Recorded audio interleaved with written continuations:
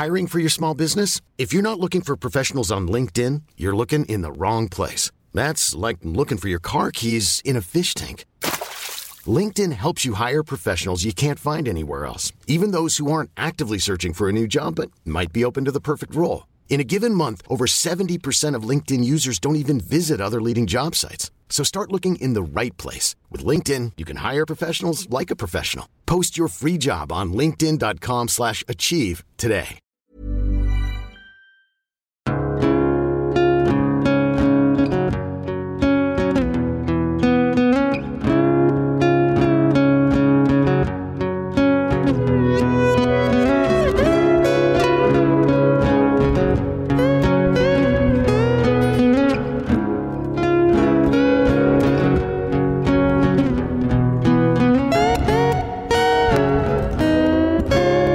Hello and welcome to Hunting Seasons, the podcast that dares to binge watch, deep dive and break down a season of television each and every week. I'm Broderick Gordis. I'm Damask Leary. And today we'll be discussing Season 4 of The Wire. Damask, how does it feel to finally have footy back again? Oh, I'm so excited. You know, every weekend I'm like, where's the footy? And now it's back, so I'm living my truth. Did you buy that? No. Okay. And I kind of think one day I'm going to give you something to actually be excited about. I keep giving you things that you could not care less about. One day I'll bring up something you actually do love. RuPaul's Drag Race is my sport. I don't need footy. That's your sport. Yep. Can you do tipping on RuPaul's Drag Race, drafting? Yeah, you can. I can imagine there would be something for that. I'm happy it's back. It's like we had to put this up a week. Sorry, everybody. There was no episode last week. But I'm glad we did because I didn't have a voice when we were meant to record. I mean, I don't apologise because it was my birthday. Yes, it was. Happy birthday. Thank you. How old are you turning? Are we allowed to say on the podcast? Or 22. 22? Congratulations. No, I'm 29. I'm on the cusp of 30, baby. Getting there. I'm even more on the cusp of 30. You really are. Right on the raggedy edge. What, we got a month left? 2 weeks. Shit. Yeah. Feeling it. Wondering, when I'm going to buy that sports car. This is midlife, isn't it? 30? Close enough. It depends how you're living, I guess. All right, let's get straight into it. Some off-topic, hot topic.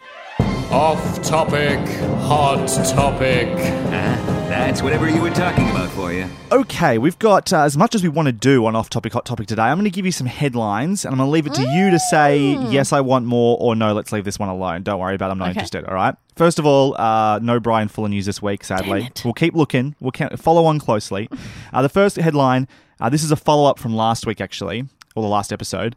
The Crown producers apologise for wage gap scandal. Won't say if Claire Foy will get back pay. Reparations! She should get back pay. She should potentially get back pay. I think it's a good idea. I mean, back pay is going to be good for them from a...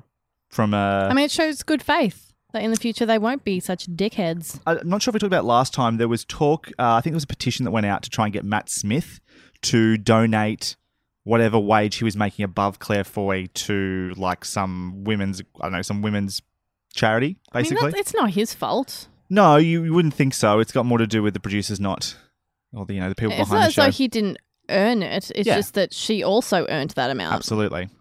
Should I go through some of the highlights of this? Yes, please. Okay, all we've got here, this is their apology. We want to apologise to both Claire Foy and to Matt Smith, brilliant actors and friends who have found themselves at the centre of a media storm this week through no fault of their own. Claire and Matt are incredibly gifted actors who, along with their wider cast on The Crown, have worked tirelessly to bring our characters to life with compassion and integrity.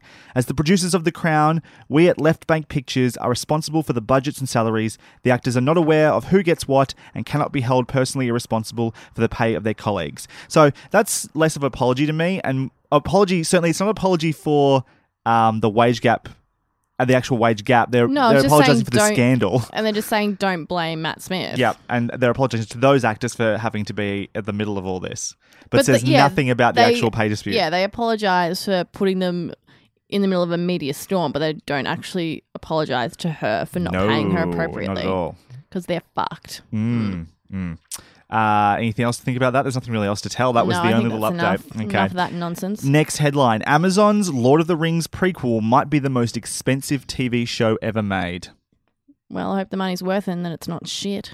That's my opinion on that one. Would you want to hear any details from this article? No, I think that says it all, Cool, really. excellent. All right. Martin Freeman says Sherlock fans loved the show to death. Oh, I did read that, actually. Did you? Yeah. Should we go over this one? Did you find this one Sure. interesting? Okay. Freeman says that fan expectations are so high for anything Sherlock related that it's not fun anymore. Excuse me. Oh, we just vomited.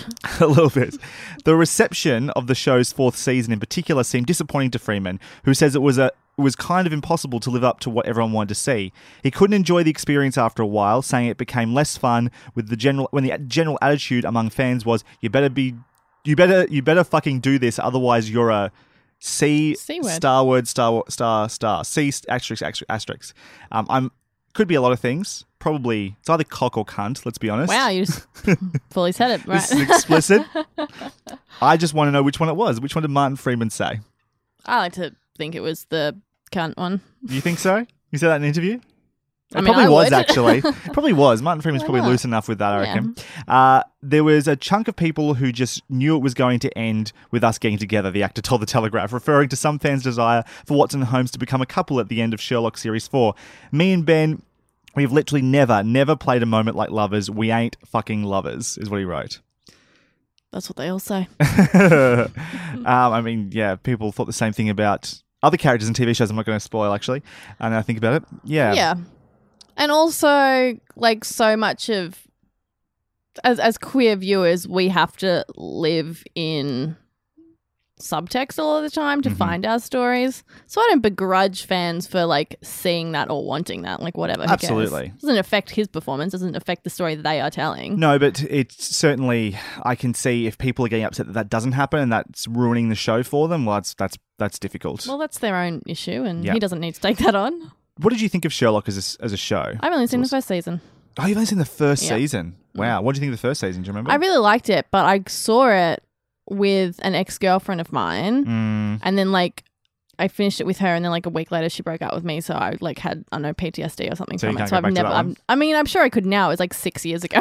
I'd recommend watching season 2 and even season 3, actually, now I think about it. There's a good episode in season 3. Season 4, I was a big fan of the show, and I watched the first episode, and I haven't gone back for the others. Oh, which my is God. really odd for me. Scathing review. No, it was a bit flat. He hates it. Yeah. I can see it in his eyes. He just Absolutely. wanted them to be together, and they weren't. John Krasinski thinks The Office should come back for a Christmas special. No. No? No. We don't want to hear any more about that? I mean, no, because the opinion is wrong. It shouldn't come Just back. shouldn't come back. It ended perfectly. Well, he actually says this. He says that nobody really thinks that the story needs to continue on, but says if it had to, because apparently NBC and every studio at the moment is trying to do revivals of old Yeah. shows. He said if it was going to, the best method like would be a to do one-off what, like Chris- the yeah, one-off Chris okay. special, like the UK Office did one. Yeah, okay. He's like, Yeah. it'd be fun to check in and see where people are at, but you just don't want it to get in the way of ruining the ending. Or don't want it to ruin the ending. Yeah, but then, like, even knowing where they're at, kind of, like, it can ruin the ending depending on how you felt about the ending. I agree. You can look at something like Parks and Rec's last season and go, it was a bit of a victory lap. It was kind of like, I just kind of didn't need that, though. It was just I indulgent. don't know if it and was a victory lap. But it was just, it didn't progress the story. It went ahead a couple of years. It was kind of just an extended version of where are they now? And then, especially that last episode. The last episode is very much like that. Yeah. There's a lot of where they end up. I was so sad with that last season. It had some good episodes, just wasn't great. It yeah. I mean, it had nothing left to do. Well, that's the thing. And I think the problem, my opinion of the last season, is that so much of the charm and love I had for Parks and Rec was watching characters who were continuously, like, beaten down, but they, like, because they were so good-hearted and they cared about each other, they kept getting up. Whereas the last season was like, we've won. Yeah, pretty much. And there's no real story to tell in. That's a tell victory there. lap, Yeah, right? They've succeeded. Yeah, you're and right, then they yeah. just get to sort of indulge in that, everybody being successful and getting what they want, and it's sort of doesn't have any story to tell because there's less of a challenge there for anyone. It's a shame. That's it for news, really. I do have a couple of things that I've watched as well. I got to see Annihilation. Oh. Do you know about Annihilation? Yeah, I do. Yeah. Very We're meaning to watch it. Been meaning to watch it. So for those who don't know, this was a movie that was sci-fi thriller, I'd say. Was in a very limited release in the United States, and then controversially has been pushed pretty much straight to Netflix, following on from the Cloverfield Paradox and a couple, I think Mute was another one. There's a few sci-fi films at the moment that's getting like shoved straight onto Netflix rather than getting a theatrical run. It's based on the book by Jeff Vandermeer and directed and written by Alex Garland, whose previous film was Ex Machina. Did you see that? I loved that. I loved Yeah. it so much. Ex Machina was a film I was really enjoying at the time. I came out of it and people were raving about it, and I liked it a lot, but I didn't outright love it. But then the longer I went past it and the more I thought about it, the more I did love it. Yeah. And I've come to really, really appreciate that movie and what it was doing. It was really great. And so many good performances in that movie too. Annihilation is a pretty different beast. It's still very much a sci-fi, which is cool. And it's basically about this thing, this event, an asteroid or something from outside of Earth that hits Earth and creates this phenomena called the shimmer. And it's gradual. This is only spoiling the first few, 10, 15 minutes of the movie really, is expanding outwards gradually. Right. And theoretically, what they've scientists and the military have tried to figure out what it is, and they've sent people in and no one's come out. And then some things change and... All right, let's stop it there. Yeah, I don't want to get too involved in what happens to the characters, but this thing is going to eventually expand and encompass the Earth and theoretically wipe out life on planet Earth. And so Natalie Portman's character, for reasons that I'm not going to get into, ends up going in with a team of other female scientists, which is cool, into the shimmer to figure out what's going on. And that's sort of the premise of the movie. And to say anything else would just be to explore the experience about what's going on. But I liked it a lot. I thought it definitely would have been served, because visually it's quite striking. And it would have been served really well to be able to see it at the cinemas. It's a shame it wasn't. But I can also kind of see... it's a real shame that the studio decided to do this. I can kind of see why they went to the safe path, just got a paycheck from Netflix and shoved it on there. Now, it's the wrong decision, but I understand the reasoning, because it is very weird and heady. And I personally, for a lot of people, a lot of the reaction I've seen from Annihilation... More so than Ex Machina, you think? No, not more so than Ex Machina. No, not more so than Ex Machina. Differently. And in fact, in my eyes, I've seen a lot of people talk about how they couldn't stop thinking about this movie, which is how I felt about Ex Machina, but not how I felt about Annihilation, weirdly enough. I watched it and thought it had some interesting ideas, and certainly not everything's explained for you, but I didn't come around the other side of it going, what does this mean? What does that mean? Or what was this about? Or what was happening there? I think as strange as it is, and especially by the ending, it's very, very strange and psychedelic and weird at times. It didn't really grab me intellectually that much. Right. Is that because the cast was pretty much all women and they're all dumb?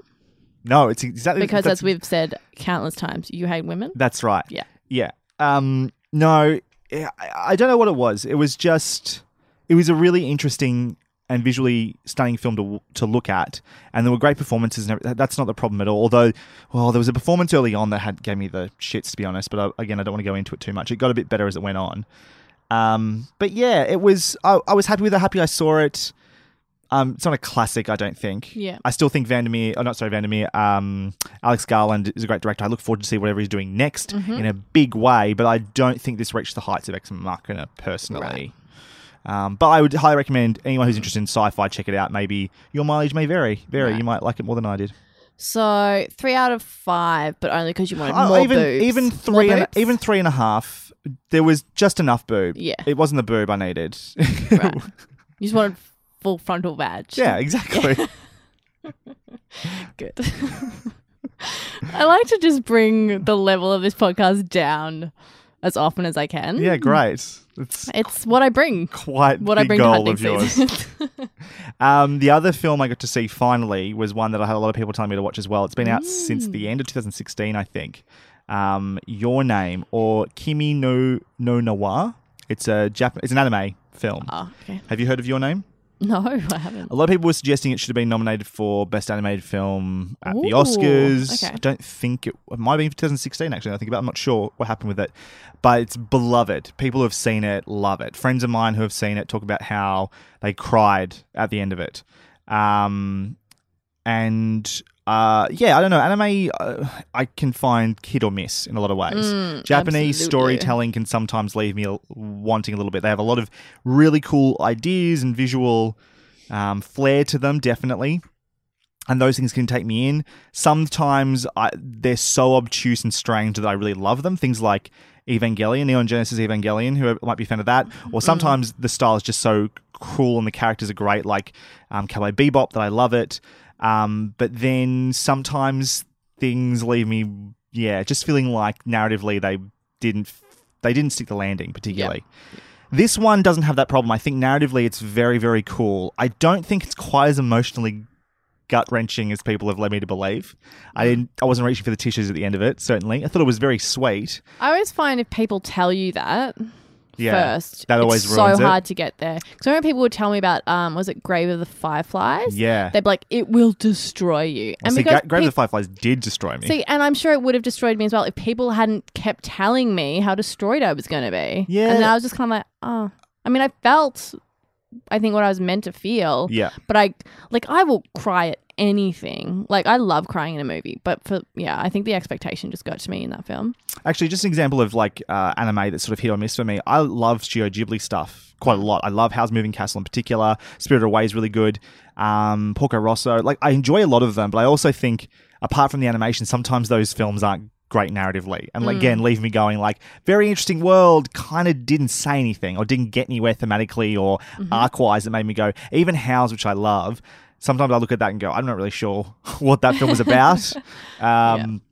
Cool ideas, but not much beyond it. But anyway, Your Name is an exception to that. It's actually got a really interesting, and I'll give the basic premise. It does try to hide this, but the good thing is that it goes in a place with this that you wouldn't expect. And it's a pretty standard Freaky Fridays type idea. Oh, love it. So, but in this case, it's a teenage boy living in Tokyo and a teenage girl living in sort of regional Japan. Right. And she makes a wish that she wants to be a handsome boy living in Tokyo. Right. And then they think they're dreams at first, but they realize that, and very early on in the movie, they realize they're actually swapping. So are you spoiling stuff here? No, I don't believe I am, because this is the basic premise of the movie, right? Okay. Is that they are certain days they'll just wake up and be in each other's bodies. Right. And then the what's great is narratively, because that could just be the whole movie, right? Is just them switching bodies and being stuck in those bodies or whatever. It doesn't do that. Hollywood makes that movie every 3 to 5 years, right, which I love. Yeah, and it's actually a really good concept. It actually works quite well quite often. Or even getting stuck in an older person's body in Big, or getting stuck in a younger person's body again in... Is that a thing? Did that happen? I'm trying to think. Yeah, I feel like that's happened person too. Turns where young. you've gone from I think there was a TV show about that where he went back in time to when he was a teenager or something like that. Anyway, doesn't matter. The point was that it takes a really cool twist or turn in the middle, which makes it a very different movie from your Freaky Fridays and stuff like that. Yeah. And visually very cool, narratively really interesting. It's actually got a good sense of tension and it does pull you along by the heartstrings. The ending that everyone cries over, though, left me wanting, mainly because what it's trying to convince me is happening at the end, I don't believe based off what the movie's given me. Oh, okay. And I actually thought it was going in a very specific direction, just based on a couple of things, a couple of themes that they're touching on, things that people want, things that people are doing. Made me think it had another story to tell that if it did, it abandons it. Oh, okay. And doesn't get there. And I was like, there was a really awesome potential. I thought that was the thing I was meant to get invested in.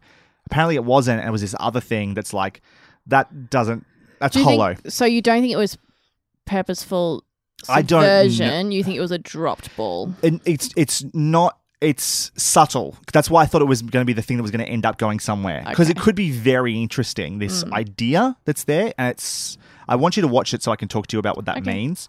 Because I highly recommend it, actually. It's definitely worth watching the movie. Where can I get it? It's on Blu-ray, I think is the best way to watch it at the moment. I can lend you Joel's copy. Joel from Dialogue Options Podcast. Lend it to me. I mean, I'm don't sure ask he'll him, be fine. just give it to me. Joel, is it all right if Damask borrows Grave the Fireflies? Too late. I've Thanks, taken mate. it and I've scratched it. Not Grave the Fireflies. Your Name. Anyway, yeah. I want you to see if you noticed what I noticed. Okay. Because I thought there was something going on here that was going to be really interesting, and then it ends up ending on a note that's emotional but not as cool as it could have been. I was like, oh, that's a shame. Okay. But overall, it was good. Everyone should check it out. I highly recommend it. What about you, Damask? What do you got for us? So, this is a couple of weeks ago now, but I watched the finale of RuPaul's Drag Race. Oh, yeah. All I Stars. still haven't started season 3 or 4. Yeah, because you're sorry. a terrible friend. I get it. Should I have know started this this week, actually. I had the You week off, should have. basically. Oh, you would have loved it. Ah. Anyway. Well. Now, I've only been spoiled on how this... Well, I know who won, just because Twitter was going crazy about Yeah. it. I was sitting at home watching it because my dear friend Joseph, who I usually watch it with, was off gallivanting with other gays. That's fine. I'm not jealous. Who cares? Definitely not. Me jealous? Never. Um, How could you? How dare you, sir? So I was at home watching it by myself, and I needed to vent so much that I made like this Insta story because I was like, I need to express myself about how I feel about what is taking place in this finale. Because I get it's just a reality show, whatever. It doesn't really matter. But this season has been so solid, so good. I have genuinely really enjoyed it more than, maybe the 3 seasons preceding it. Like, it'd been a while since I'd had a season of RuPaul's that I really sunk my teeth into. But what happens in this finale is, okay, so competitions have value because they are fair and the person who deserves to win wins. Right? Theoretically. Yeah. And that's how we give competitions value. I certainly get annoyed Particularly when as the a viewer. umpiring is shit in football. You should see how vocal I get when that happens. Yeah, exactly. So This is my reference point for everything competition.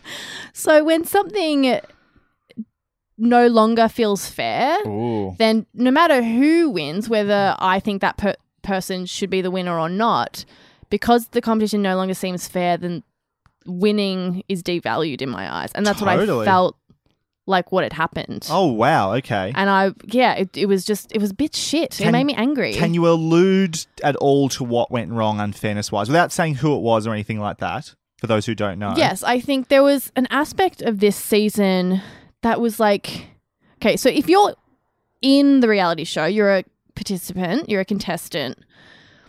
Yes, of course, you know that the show is going to be a great marketing tool for your career. Sure.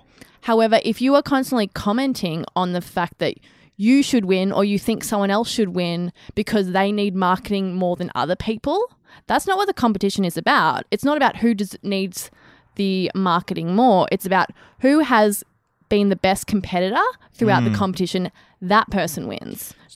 Not the person who, needs fucking marketing or promotion more. So who decides the winner? Is it the judges were potentially influenced by that idea that this person should win because they'll get the most value out of There winning? were moments in the finale in which queens from throughout the seasons who had left come in and decide the top 2. Gotcha.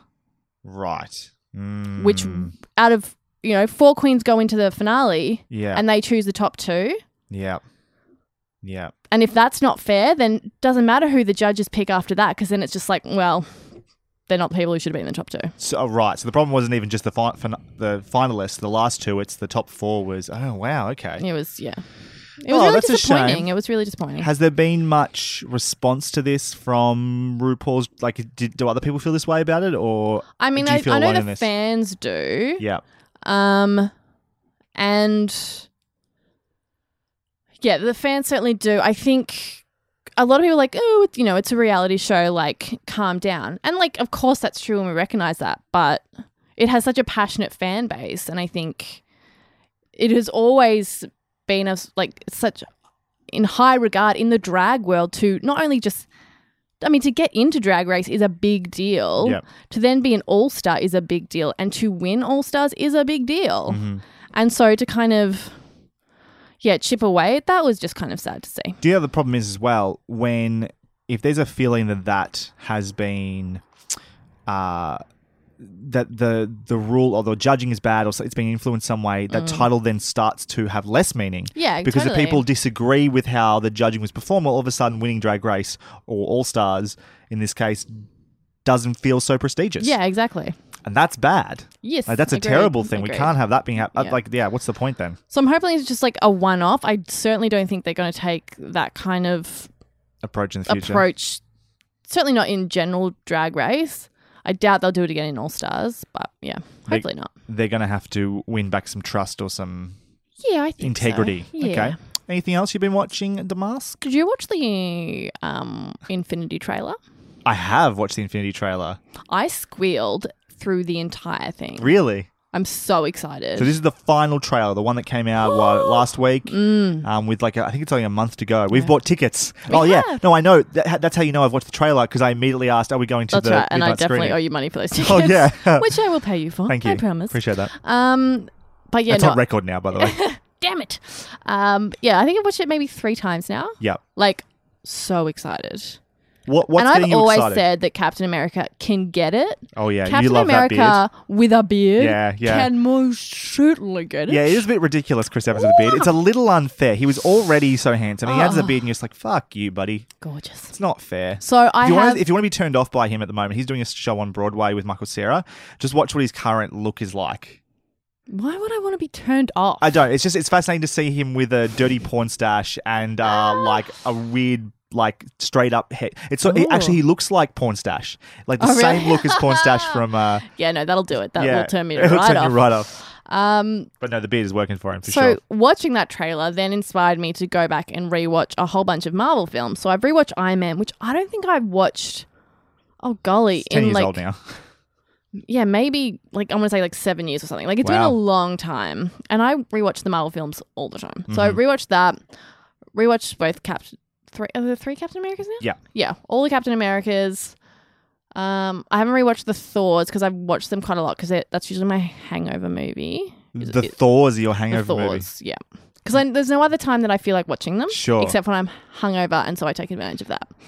That's a really interesting review. Put that on the DVD box. My hangover film. Watch it every time I've been drunk the night before. You know, you're staying with like a big greasy burger in your bed, you're feeling disgusting, and you just watch, you know, That sounds like Chris comfort Hemsworth. food to me. That's really interesting that you would That's kinda consider what it it is. comfort food. Yeah, that's kind of what it is. Because it doesn't challenge me in Sure. any way. Yeah. And it's just kind of like, it has, I guess, like a monotonous kind of thing to it. Like, Oh, there's- it's not having its peaks or its troughs. yeah, it just sort of works on a and level. I'm not like, it's not like inoffensive. with Captain America where I'm so invested in the character that like I really, really care about what's happening to him. Totally. Whereas Thor, like he's, you know, funny and he's got his stupid side characters and blah, blah, blah, blah, whatever. And that's where those films sit in the list of the 19 movies is about to be 18 MCU films that are out. The Thor ones for me are like they're 3. They're 2.5 or 3 stars. They sit right there as being there's nothing wrong with them necessarily. They're just not great. They're just fine. And so I can totally see what you're saying there. It's really interesting. Yeah. And so that then led me to, I was like, oh, I've read the lead up to the Civil War comic event. And I think I read the first issue, the actual Civil War issue #1, because I've got them on my bookshelf. So I've read them. Wait, do you mean you read The Death of Captain America? No. Oh, fucking spoilers. No, oh, sorry. Spoilers for a 15-year-old comic book event. But still, I want to get there by myself. Anyway, That's just the jeez. title, by the way. It doesn't mean necessarily. I know, I've seen it. Oh. Exactly. But By the way, at the end of King Kong, he dies. But that's not how right? Civil The War Titanic sinks. starts. I thought that was towards the start of Civil War. No. Oh. That's at the end. You're right. That's it is at the at end the of Civil War. very Sorry. end of I forgot it. about that. Yeah. Well done, Brod. Sorry. But I was like, but it costs so much money, and because I want to read as much of it as I can, and not just the Civil War 1, Civil War 2. I can give whatever. you that series, the Captain America one I'm talking about, though. I can give you it. I own it here. But what I did was I subscribed to Marvel Unlimited. Oh, right. This is a Which deep is- hole. Oh, yeah. Oh, I'm deep in it. I read it on the way to work, on the way back, before cool. bed. I think I've read 35 issues. Wow. Yeah, I've been smashing. I did this in 4 days. Right. I'm deep in this addiction. So, And it's great. It's so good. It's for Australians, I think it's $13 a month. does it include up-to-date stuff, like stuff that's coming out this month? Oh, so it's Yes, not yes. even waiting anymore.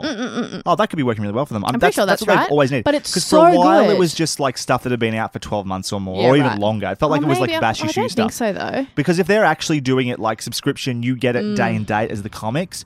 A, save on ink, and Yeah. B, that's an amazing way to be doing this. Yeah. Do a subscription Netflix thing. The thing is, it's given me access to a world that I've always been how the fuck do I get into Yeah. this? Because like, where does it start? So I think what I'm going to be doing is that I'm just going, because I obviously have different sections for it. I'm just going to be going to their events and just be reading like events that I want to. Well, that's an interesting Jump way of doing it. into. So that was what I was going to ask. How do they, as someone who tried to get into comic books for a while, there was near sort of at the start of university where I started to read Fables, which I need to finish off as well. I've read Why the Last Man. I got into Runaways. I got that Captain America, Death of Captain America, the paper, not shop pack, yeah, whatever it is, the book for that. And I tried to get into a few of those things. I even tried to follow a few of them for a while. Are they called trades? Is Trade that what they're paperbacks, thank Yeah. you very much. It's been a while, right? So I've been wanting to get back into it. Yeah. But it can get very overwhelming very quickly because Yeah. there are so many. There's multiple runs for different characters at the same Yeah. time. And even the events, I tried to follow Secret War, I think, or Secret Invasion, sorry. Secret Invasion at the time. And I was watching like month by month, getting the next one of those. And there was like, I think there was like an X-Men thing going on and a Humans thing going on. There was like every Well, that's different... what's amazing about it, because I did the same thing for Civil War, because I'd wanted Right. to like really get as much of that as I possibly could, Mm-hmm. but I had no idea.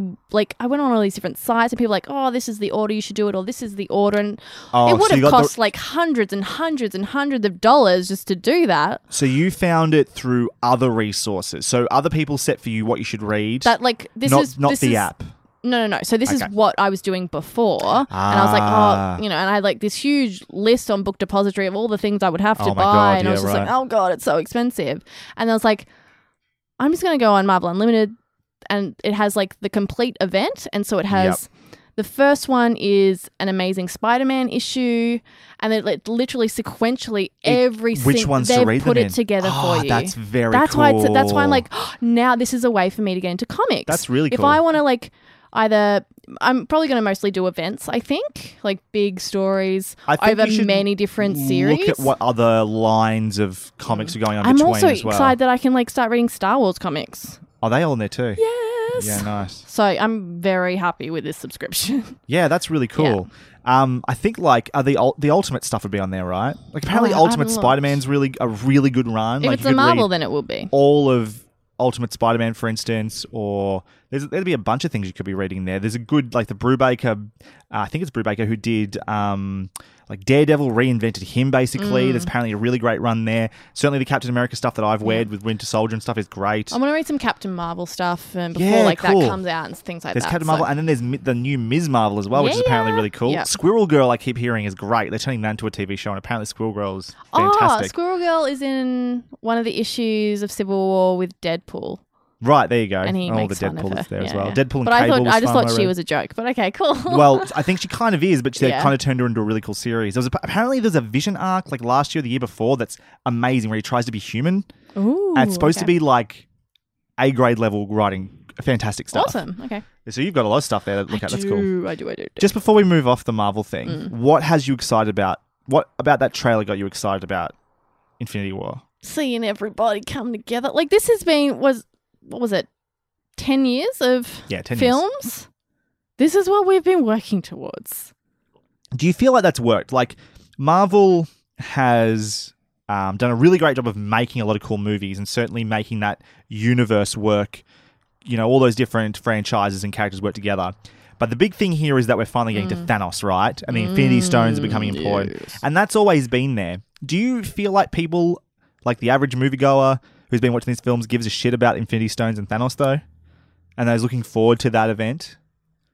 Yeah, I think that's what they have literally been training us for. But do you think that's worked? That's the bit that I'm sometimes think wondering so. whether it has or not. I think Thanos has shown up a couple of times, had a few little minor. I think if you roles here or like there. superhero films, You want this to it's be because you're good. invested in the story. What about the fact that people are pretty down on the second Avengers film, that it wasn't great?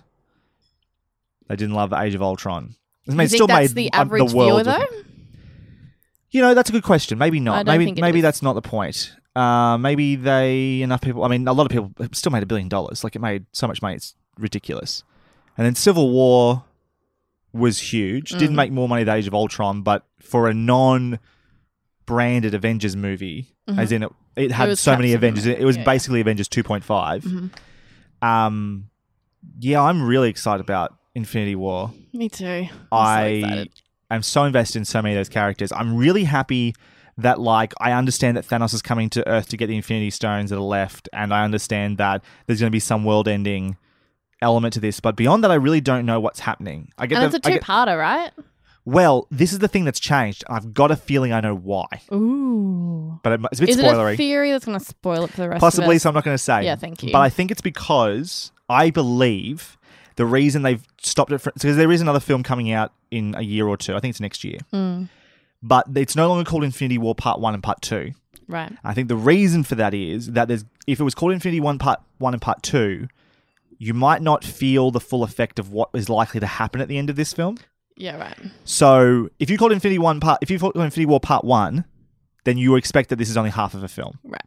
So this way, when you get to the end of this movie and the thing I think is going to happen happens, you're going to go, holy fuck. I think I know what I think you're most talking people who about. know the comics do. But if you don't, then... Yeah. But if you don't, then you don't have that expectation of Part 2. Mm-hmm. So you are going to feel Act that. 3 feels... Or really, it's my film. Act 4 feels like Act 4. Good point.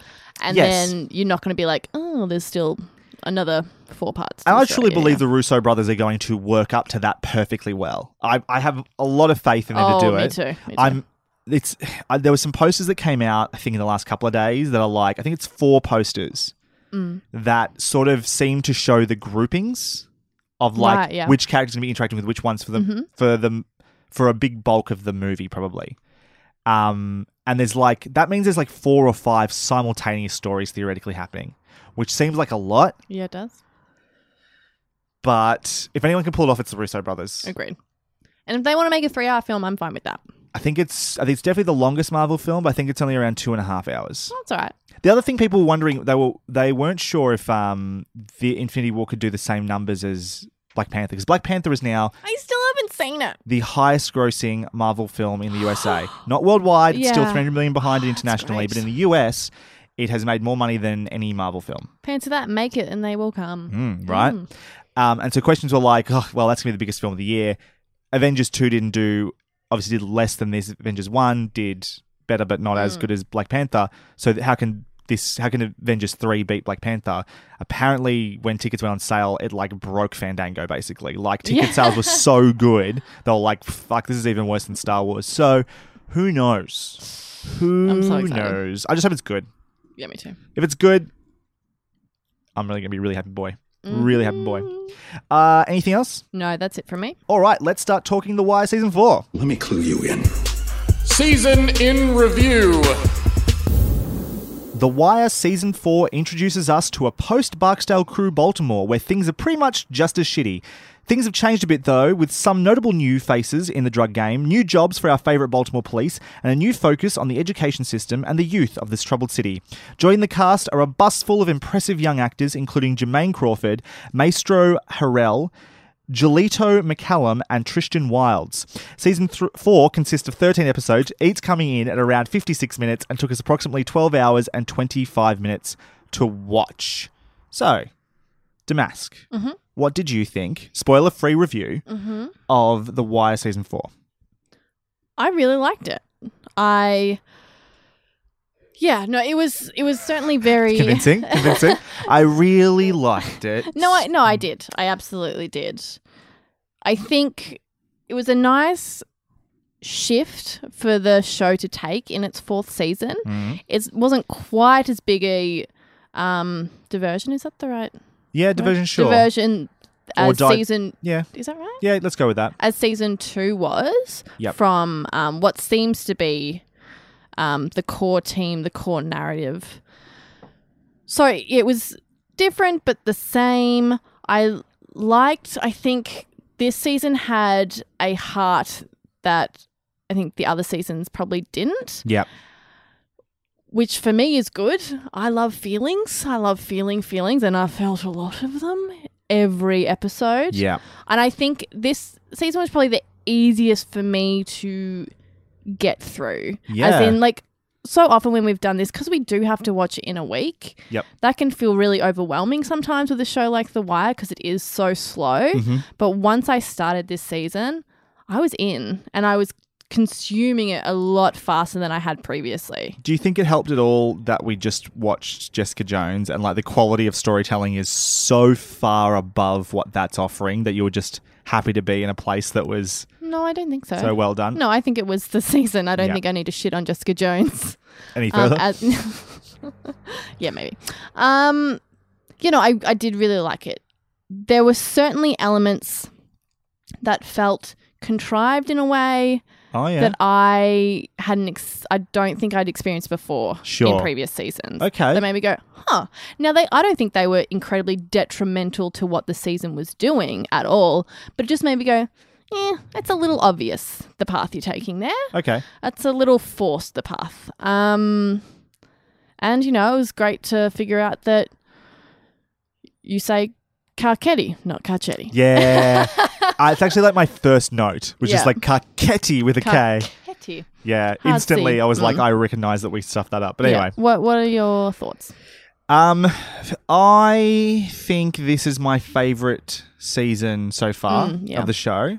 And if I'm being really honest, it might be one of the best seasons of television I've ever watched in my life. Well, okay. Which is a very, very, very big call. That's a huge call. Which it is. But I was reflecting back We on all the watched se- so much television, Brad. I know. And I just kept loving it the whole way through and kept being like, it's not perfect definitely not perfect. There's a couple of weird beats in there, some slightly errant storylines that I just wonder why they're here at all sometimes.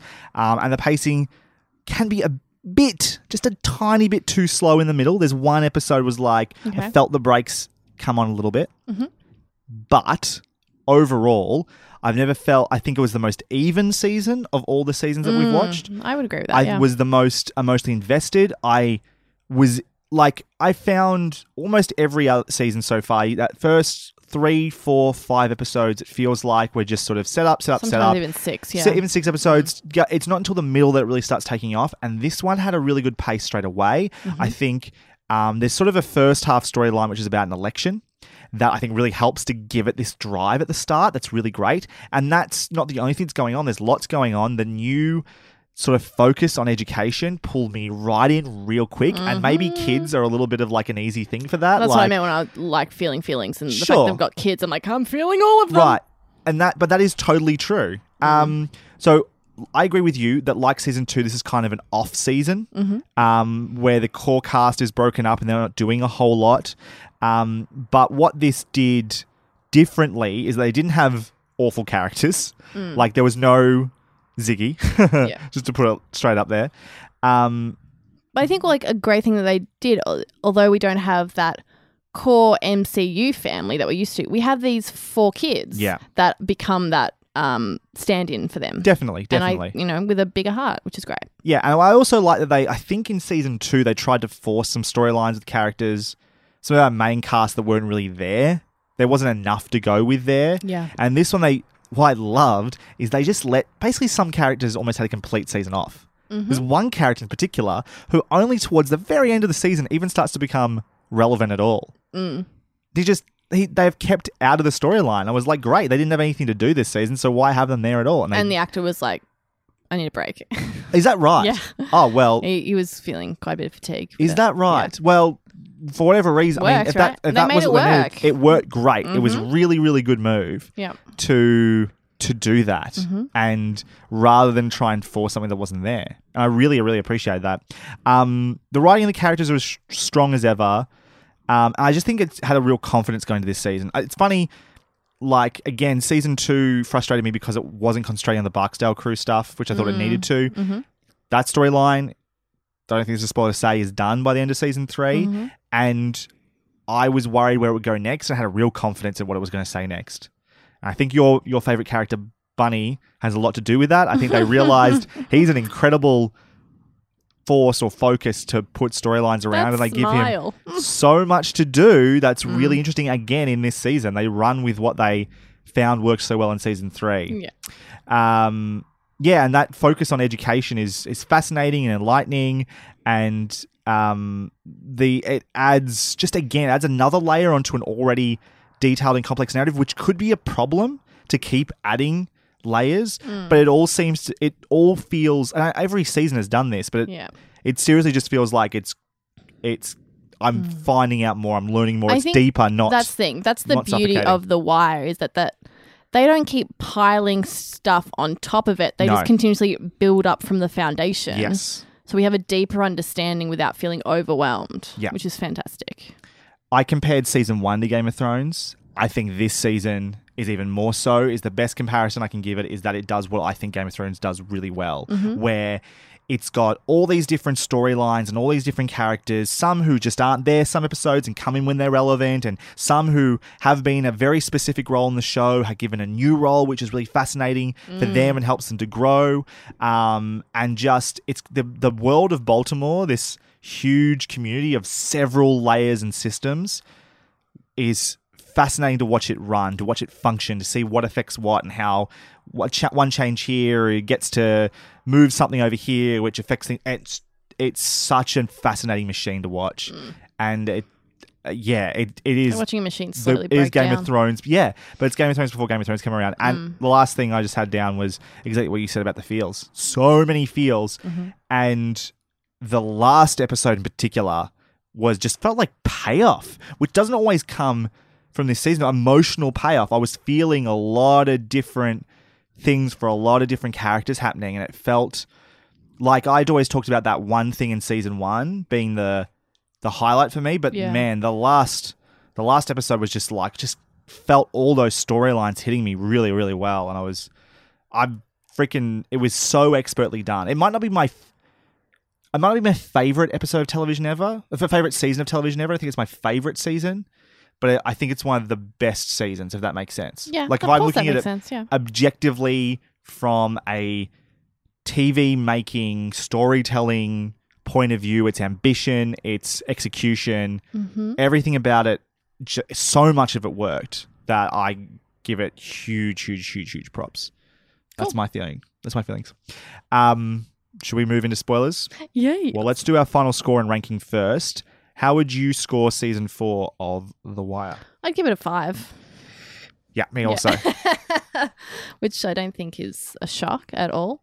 I don't know. You seemed a little less enthused than I was, just because I'm saying it's like one of the best seasons of television ever. I really, really enjoyed what they're doing. I think the thing for The Wire for me is that you say, it's not your favorite, it's the best. Like, I think within one of the best, you think? I think to look at it, try and be critical and there are seasons of television which I probably emotionally enjoy on a different level because it hits me in a specific way, it tickles my fancy a certain way, or even certain seasons of television which have episodes that are so good to me that I would like standout moments that are a little bit higher than this season hits. It's more of a steady, just well-constructed, long-form storytelling that I might find that I might go to watch that season before I watch this one. You know, that'll be my favorite season of television to watch. But I mean, I can't say objectively, but looking at it more, critiquing it a little more, further back, less subjectively, if I can, I would say it's one of the best. Yeah. Yeah. So on that, I think it's very, very, very good. Yeah.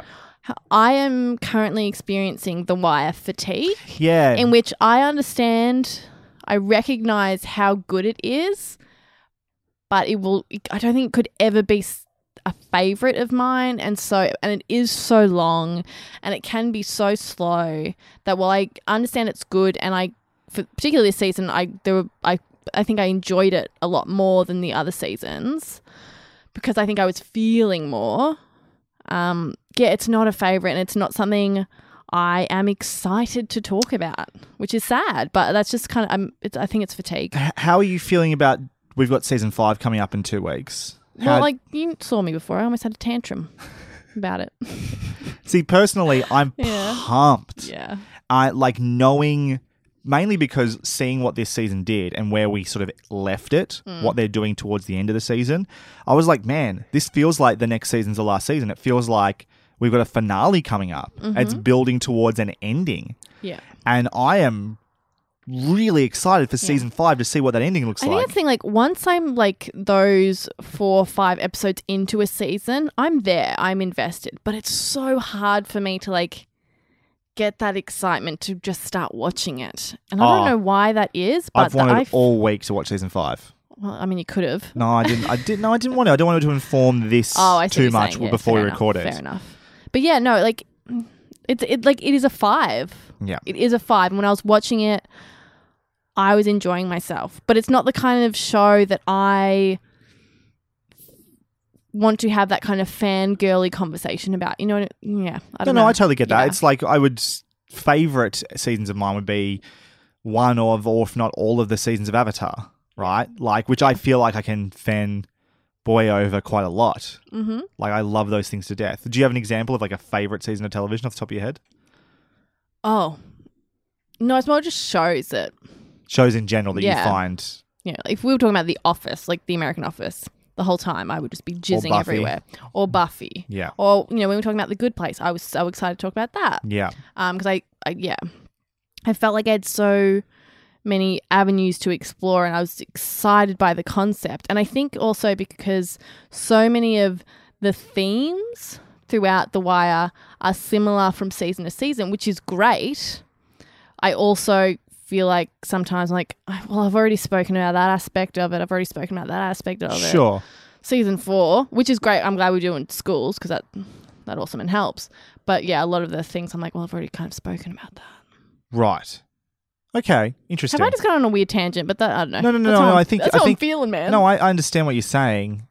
Yeah, I don't know, but there's more to just talked about than the themes. Like the theme is there are lots of themes that are going on all the time about. They've been there since the day one. Yeah, I know. There's always character stuff to talk about and just the narrative in terms of the storylines themselves. And yeah, and I agree with you. It's just like you know when you're in that funky headspace about something, and I think that's just where I'm at. All right, fair enough. What's your rating in?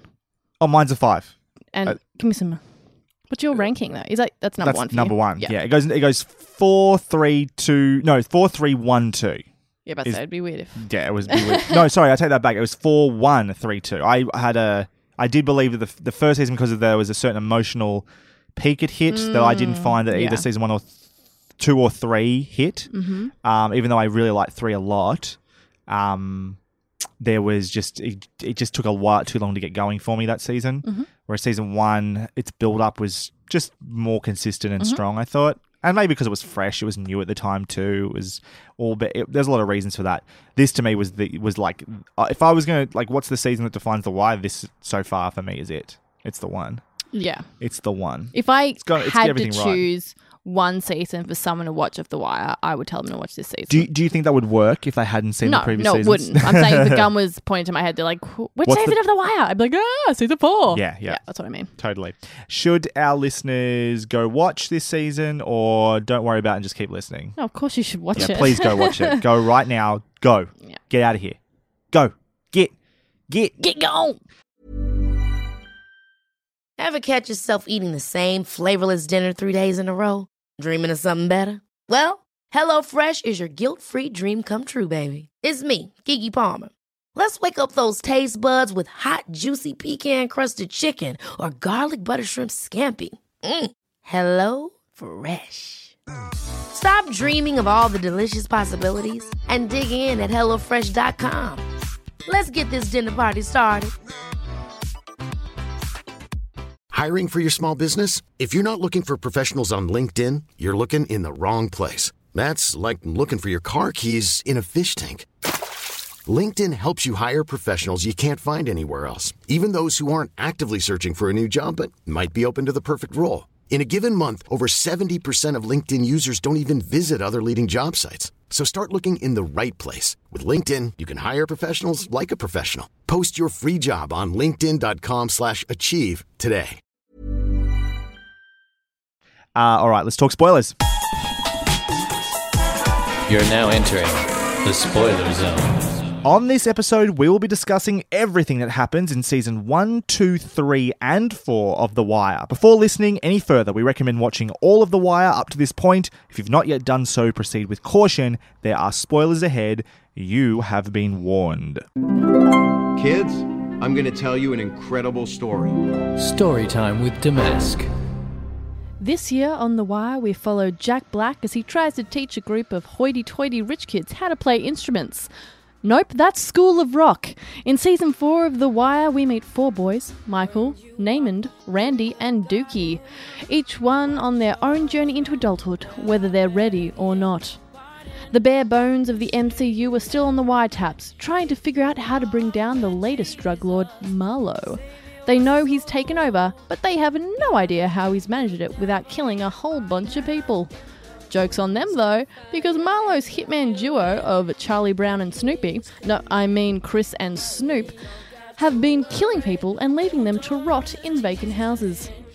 Eventually the unit is gutted from the inside, and Freeman and Greggs take the opportunity to jump ship and head to homicide. Carcetti, because that's how you say his name apparently, is running for mayor. He doesn't seem likely to win, but this storyline would be a bit of a waste if he didn't, so I'll just say that he is victorious and come back to him and his stupid little mouth later. As the 4 boys start the new school year, they're introduced to a new teacher. That's right, it's everyone's favourite violent cop and murderer, Prez! What a cutie! He goes full Michelle Pfeiffer in Dangerous Minds and tries to not only teach, but mentor the kids towards a better life. But this isn't Dangerous Minds, this is The Wire, so don't hold your breath for an awesome song by Coolio playing in the background as they all graduate. Namond is pretty happy playing video games, but his mum needs some new diamonds, and so she shoves him onto the corner to sell drugs. Having a mum with high expectations can be tough, Namond, I feel ya. Poor Dookie is having his clothes sold off for drugs. Michael's trying to raise his little brother, and Randy has been labelled a snitch after he is unwittingly a part of Chris and Snoop killing a dude. Randy tells Herc, who fucks everything up because he's an idiot and the worst cop alive. The lovable Bunny Culver decides security work is bullshit since you can't even arrest men who beat up prostitutes, and decides to enter the school system. He's teaming up with some psychology nerd to try and reach out to the tougher kids in school. They put together a little classroom that includes Namond. They attempt to socialise the kids, and it actually has an effect, even if it is minute. Michael's stepdad comes home and he is definitely a creep, and although Michael was trying hard to stay out of trouble, he needs the help of Marlowe to get rid of his paternal problem. So Chris beats the shit out of him. Jeez, that was an intense scene, wasn't it? Herc, having totally fucked over Carver, Randy and Bunk, decides he's a little bored, so he turns his attention to everyone's favourite drug addict. He's being harassed by a guy who keeps trying to burst Bubbles' head open for drugs and money. So Herc promises Bubbles protection if he locates a police camera. And every time Bubbles tries to call, Herc totally ghosts him. It's so rude. And of course, Bubbles gets his ass kicked. Eventually, Bubbles realises that he shouldn't rely on that bald-headed idiot, and he sets the dimwit up. Now Herc is in a world of trouble. It couldn't have happened to a nicer guy. Things get even better for Bubbles when he mistakenly kills his protege, so he attempts suicide. Jeez, what the hell happened to his storyline? Oh god. So, Carcetti wins and he starts making big promises to the people of Baltimore and the police departments. He quickly realises that the city is in far worse shape than previously thought. The schools are in a $50 million deficit. In order to lose that amount of money, I can only assume the school board voted to have all the kids dig a giant hole, pour all the money in, and then cover it. Right? I mean, how the hell do you have a $50 million deficit? I guess no one at City Hall would have passed Prez's math class. Things are looking pretty good for Dookie. Prez practically gives him a computer, and he definitely gives him food and clean clothes. What could possibly go wrong? Oh right, the broken system elevates him to high school, completely isolating him from his friends and the one adult who looks out for him. So of course, he ends up on the corner slinging meth. And who is he employed by? Well, after Michael asked the favour of Marlowe, he is well and truly cemented in the game. He's cruising around town with Chris and Snoop, murdering dudes. I hear you asking, does the adorable Randy get a happy ending? To which I say, no, you are an idiot if that is your expectation. Randy, now being completely labelled with the term snitch, has his house burned down. Carver tries desperately to keep him from going to a group home since, it's kind of his fault that the kid never got the protection he needed. But the system fucks everyone over because that's this show. And he ends up getting his ass kicked by guys at the group home. God damn it, Randy. Namond has a bit of a happy ending though, which made me shit a rainbow of joy after the alternative education program is deemed to be too out of the box for everyone at City Hall. Bonnie gives up in trying to better the world from the inside. Instead, he convinces Weebay and Mama Diamonds to hand over their son so that he can escape the game. So, that's a nice thought to try and hold on to as you cry yourself to sleep after watching this season.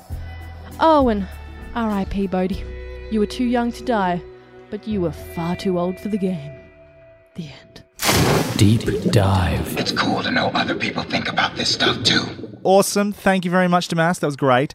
Let's get into this now. I'm going to be straight up with you. Ooh. It's been a week since I've watched any of this. So I'm Likewise, going to try buddy. my best to remember it. I found your story time with the Damas segment very helpful to remind me of some of the things that happened. You're welcome. So I'm going to go through this similar to what we did with season 3, go through sort of the different sections of the storyline, the different sort of levels, Yeah. and we'll talk about the individual characters and storylines as we go.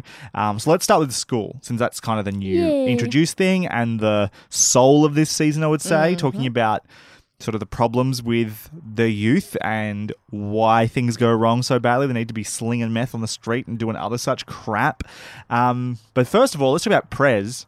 Tell you what, was not expecting to see him ever again, let alone him probably having as much screen time as anyone, if not more. Yeah. Like, Prez getting so much screen time was awesome. I was so happy for him. I think as the seasons unfold, I think it'll be so much fun once the whole thing is over and we'll have like that zoomed out view of it and seeing all the parts come together. Like when Prez last season is gone and like that's such a tragic thing. Yeah. And you're like, oh, I'll see ya. That's like Bye, a Prez. big moment for that character, but it's over. And then to see like The what next happened stage. in that season allows for him to be in this season for all of that to unfold.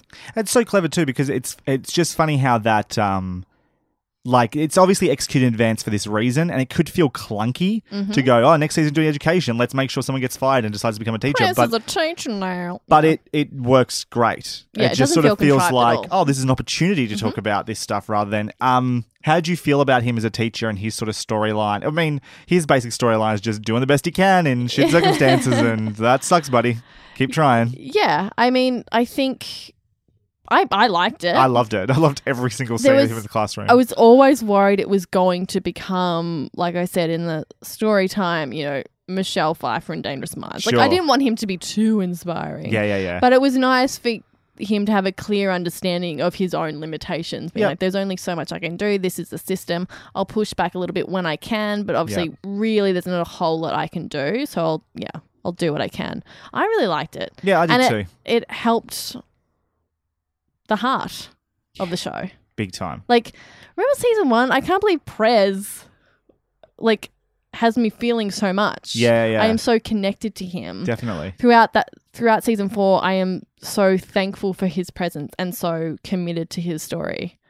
I loved it. The thing is, as well, there's a lot of times where the audience is meant to feel like the hopelessness of the situation, right? But sometimes doesn't feel like the characters in the show do, or they've accepted it so much that it doesn't affect them anymore. So you think about our MCU group in season 1, and they're trying to fight the Barksdale crew and stuff like that, or they're kind of helping Bubbles or whatever it might be in that season. Kima's doing that a lot. But you don't feel them necessarily struggling with that so much, as they're more just struggling with the job, right? Not the situation, so to speak. And even the people who are like in the game, those on the street, people are dying here and there, but it's that thing of survival. But I know seeing someone outwardly just feel like I'm trying to help, how do I do this? And letting Prez be that person, it was a focal point for the emotion. It was so good. I mean, correct me if I'm wrong, but I feel like this is the first time we have seen a character completely enter a new world. Right? Probably. I mean, because we've got the cops who have been doing it for however long and they're kind of beaten down by the system. We've got the Barksdale crew and the kids in the game. They're in the same situation. This is just their life. This is where they live. This is how they survive. And then we've got Prez, who is seeing the school system so broken with fresh eyes. As a cop, he knew the system. That was the really interesting thing. Is that I think we've seen people who have shifted sideways or shifted up and down slightly. Yeah. But no one who has yet completely changed world. Yeah. And been able to have his perspective from the police and working so closely with working on narcotics. And then shift him into a school setting. He really felt like an audience surrogate in a lot of ways. Definitely. That we don't often get in this show, which is pretty cool. 100%. Yeah. And it helps as well that having come from the cops and we spent so much time with the cops, we understand his perspective so well at that point that everything that's going on there is great. I also love every time Bubbles walks in and he's just like looks at him like, what are you doing here, man? I just love when he's like, you undercover? That's cool. I won't say anything. yeah. That was great. Let's talk about the boys then, since they're the other heart. And I struggled with their names a little bit. I didn't it wasn't until afterwards I started to even catch their names half the time. I remember so Dookie hard. and Namond, Randy, and Michael. Yeah, thank you. Yeah. Michael, I got early because Michael, for some reason, fascinated me early. His sort of leadership role, he seemed to be the one who was resisting this world a little bit better than other ones. He could sort of protect his little group. Strong and quiet, very protective of his brother and stuff like that. His is a tragic fucking arc. I mean, there's a few in here, but that's a very sad little story, that one. Yeah. I'm not sure if I'm blanking or if just as the season progressed, maybe I was missing things. I can't remember. It's like, like you said, it's been like a week since we watched it. And it's a lot. There's a lot going to consume. On. Yeah.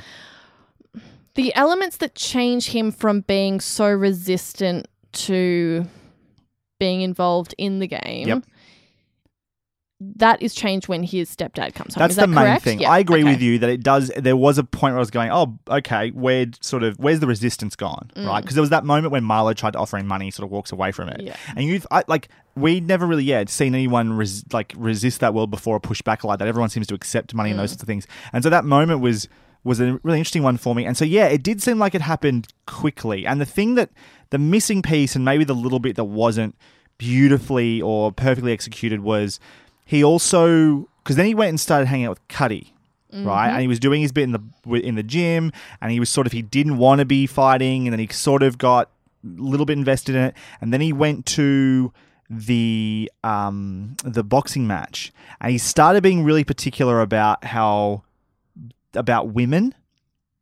and then he didn't want Cuddy to drive him home. Yeah. And then he just sort of pushed Cuddy out completely of the situation, and then he was left in this situation where he's like, I did really like the subtlety of that story. It is really subtle. In which you see on him reflection, I understood that. He is. Even in my notes, I was like, I think he was probably touched. Yeah. Is that we see he does have an interest in fighting. He likes going to the gym. Yep. But he sees the way that Cuddy is with the single mums. Yep. And one of the staples of predators, they tend to go for single mums who don't have really anyone else to rely on, and they can prey on the children. Yep. And so he's obviously has seen that before. Yep. Recognizes that behavior, even though he's not correct about Cuddy, but that he sees something familiar in that. And he wants to be involved. And so, when Cuddy invites him to the boxing match, he asks his friend, he's like, oh, so you're definitely going? He's like, yeah, I'm going.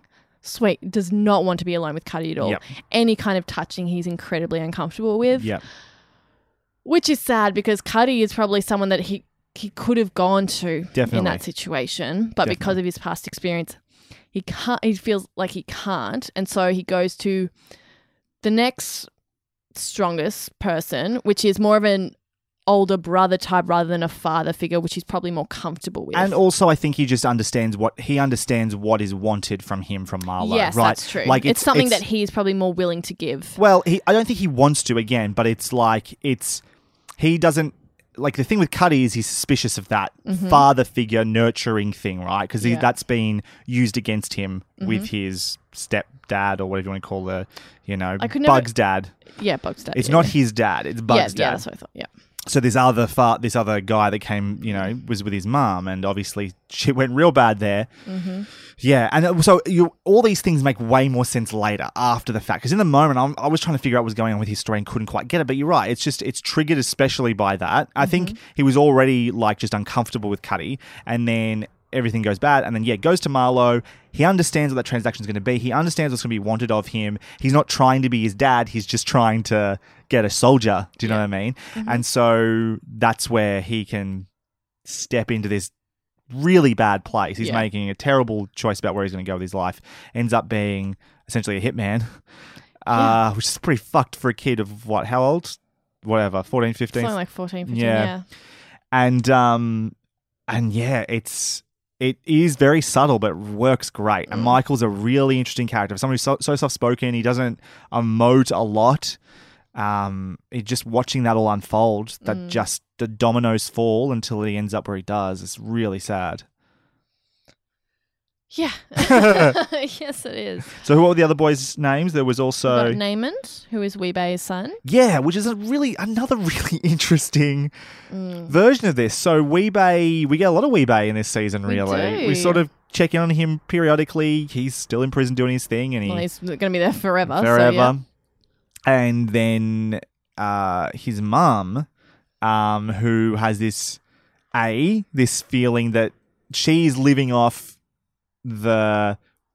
what's left of the money that was associated with Wee-Bei's criminal life. Yeah. And then she was obviously living off Wee-Bei and not doing anything herself and expects him to do the same thing. Mm-hmm. And all this pressure on him to be this, soldier, another kid on the street. Yeah.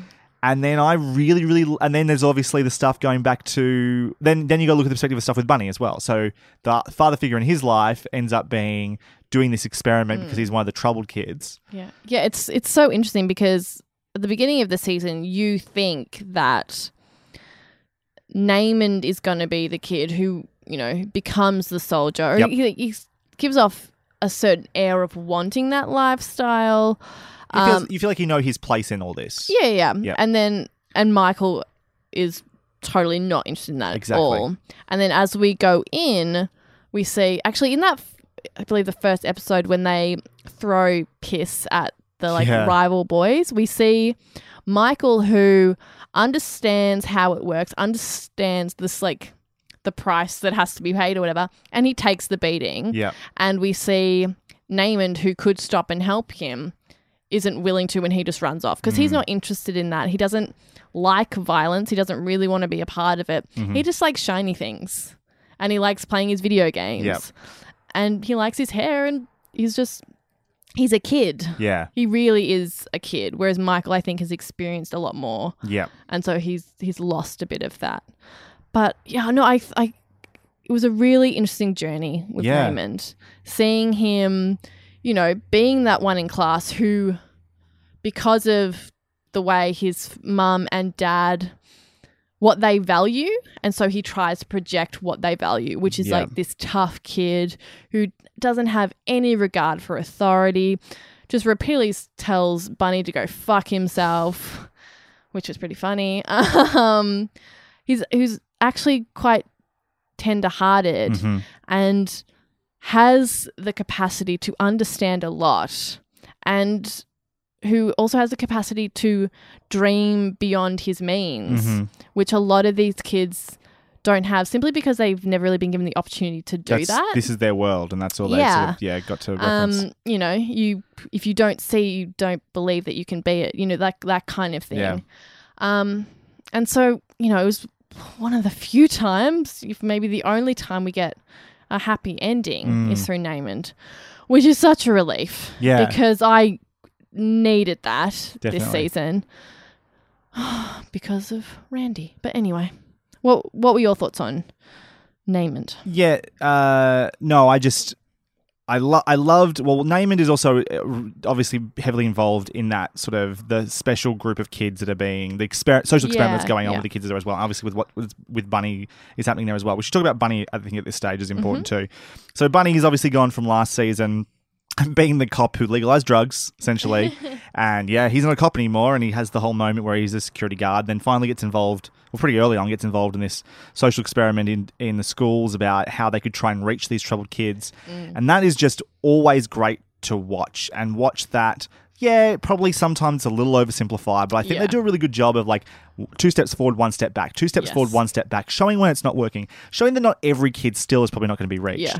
But, like you know, maybe like 3 or 4 of them they said were, it was possible for them to continue on in school. Yeah. But even the controversial statement of saying, if we take these kids out of class, other kids are going to thrive because they're not there to be a distraction, which can be, some people maybe not like the sound of that. They feel like those kids are being abandoned. But the idea that, but they need just a different sort of education, and you can't ask one teacher to be that, and you can't ask every other kid that's is able to be taught in the traditional sense to put up with that either. So give them a different sort of schooling and approach them differently. And the approaches they take, some of it doesn't work and some of it really does. And the idea, especially, I love when they start putting things through the perspective of like working corners and like getting them to just talk about things through that lens, and have you realize they thinking skills through the world that they know. Absolutely. That's the thing. Like, if the whole school system is teaching kids and building them up to either simply just graduate high school or to further their education, to go to university and college, those kids are very fucking aware that, one, they're probably not going to graduate from high school if they live long enough to do that, or 2, they're certainly not going to go to college, whether that be money or simply access to those facilities. So they know that's not a possibility for them. Why on earth would they care about an SAT? Why would they care about any kind of test at all? And so just like having an honest conversation about expectations that really can be reached. It's like, okay, so that path for them is probably unreachable. So let's get their simply like critical thinking skills, which you can apply to any part of your life.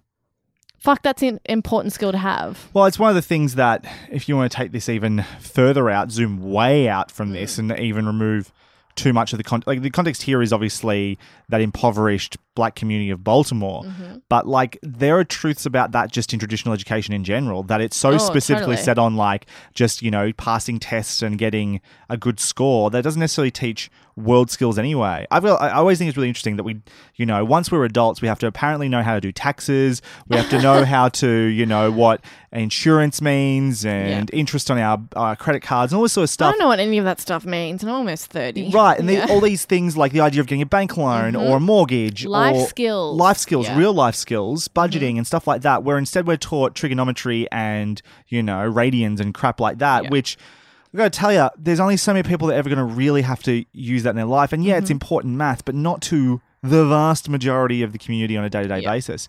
And so even just looking at that, it does feel like education is, it's just weirdly set to be about trying to get into university. Yeah. And fuck, how many people end up going to university and not even either dropping out or changing courses or never using their fucking certificate? It's just so bizarrely skewed. Yeah, that's the thing. Like, I understand it's important to teach kids a vast array of different things so that when they are in that place where they can choose a career path, they have a wide array of knowledge that they do have choices. Yeah. That's so important. But if a kid clearly does not have any aptitude for trigonometry, to like forcing that on someone whose like brain just doesn't work that way. Yeah. It seems so silly and such a waste of everyone's time. And what happens when we're made to do something we don't want to do? We rebel. Yeah. We hate it. We push back against it and it's like, well, I'm not going to go to school at all. Yeah, exactly. And then what are you doing? You're doing nothing. There's no success there. Yeah. So like there's so much out of all of this, and it's just a great little, like, you could do a class just watching an episode of The Wire a week, like 13-week class, just talking about the themes and the ideas that are presented in each one. It's so interesting. It's like a fun little textbook. It's a Social great studies little, is what it is. It totally is. It's really great. Yeah. And then in terms of where it ends up, this storyline where Bunny ends up, well, he approaches Weebay and says, you know, what do you sort of want for your son? You know, he's got this opportunity. He can be something bigger than just a soldier. Yeah. Look what's happened to you. And what the potential for his life is. I love that he like so cool. They let him go. He isn't just like, oh, you know, your kid deserves better than the life that you have. He says, your son deserves a better life than what we had. Yeah. Like, the game was our life. We were on two different sides, but that's all we ever knew. Like, we grew up with that stuff. Here's an opportunity for him to do something completely different that you and I can't even imagine. Yeah. Oh, I thought that was really good. I thought it was Such a really smart cool. way to play it as And well. it's crazy to me that Weebay has an arc. Like, I know. like we checked in on him a I couple thought of he was times. just going to keep talking about fish, but apparently not. It's cool to know that his fish were okay, though. Thank Christ. Thank goodness Oh for my that. God. But seriously, that's the guy. He's the guy from that "What the fuck" meme. It's the fish joke in season 1. Yeah. And to put him in prison and have him sort of arc a little bit and have a little bit of growth and be able to let his son go. It's so hopeful, which this show so rarely is. Yeah. It was very cool. And that last shot, it's great that I love that the season ends where it does. Yeah. And I kind of suspect we're not going to see Bunny or Naaman in the next season, or if they do, they won't be super important. I'd be surprised. I hope if they I hope they don't undo anything they've please done. don't. Because the ending just seems so like a button on it. That shot and just, I don't know, this sunny street where there's not all the other crap that's going on back where he comes from. from. Middle class neighborhood with no one selling stuff on corners. Yeah. So what are the other two kids? We got Randy. So Randy's storyline. Yeah, so Randy's my favorite. So he gets... I love Randy. He is great. He's a little dork, kind of He is not a dork. He kind of is. No, he's smart. I'm not saying... He's dorks can be entrepreneurial. smart. No, that's what I'm saying. I don't think he's dorky at all. I think he's like, people like him. People think he's cool. He's kind of a fuck up, though. In what way? Well, okay, he's doing his thing where he's like entrepreneurial, totally. Stuff, yeah, right. But he's getting caught constantly for that and having to deal with that. That's not. How is he a dork about that though? No, okay. Then you've got he just doesn't fit in this world that's going around him, right? Totally. Whereas he should be free. Yeah. And this is the tragedy of his role, I think, in it is that he's an innocence. He's such an innocent in all of this. And that smile. Oh, I just want to adopt him. And so then you have him. He gets caught up in the murders that are going on with Marlo, and then stitching. I just remembered. Yeah. How fucking dark is it that he like innocently twice? So the first time he tells a guy to go down to the end of the street or whatever, the girl. that guy gets murdered. Yep.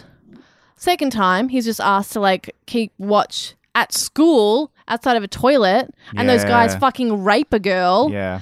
Holy shit, that was dark. But like also like kind of was like brushed aside, like whatever, because there are worse things going on in Baltimore. You know what I mean? Like I was like, oh my god, a girl was raped at school. Hold on, I might have forgotten something. I think the theory is that she wasn't in the end.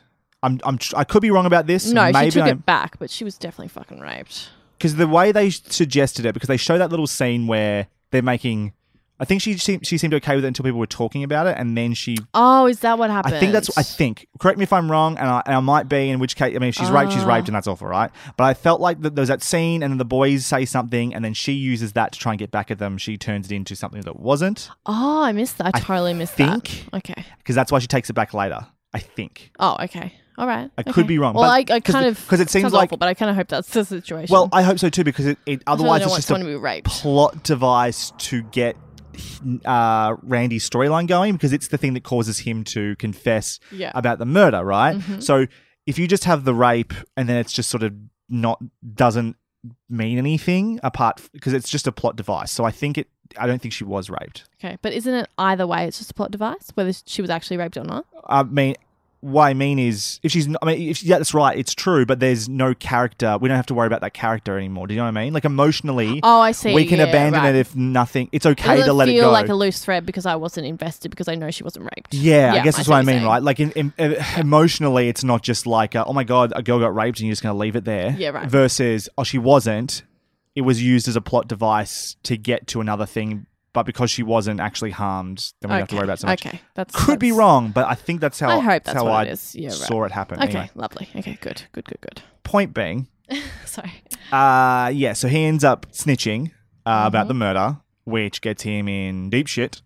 Which the worst thing as well is nothing comes of this for ages. No. Like this rumor works its way through the police department, gets to Herc, who fucks him over, and sort of people know about Herc this idea that there's bodies in the vacants. Yeah.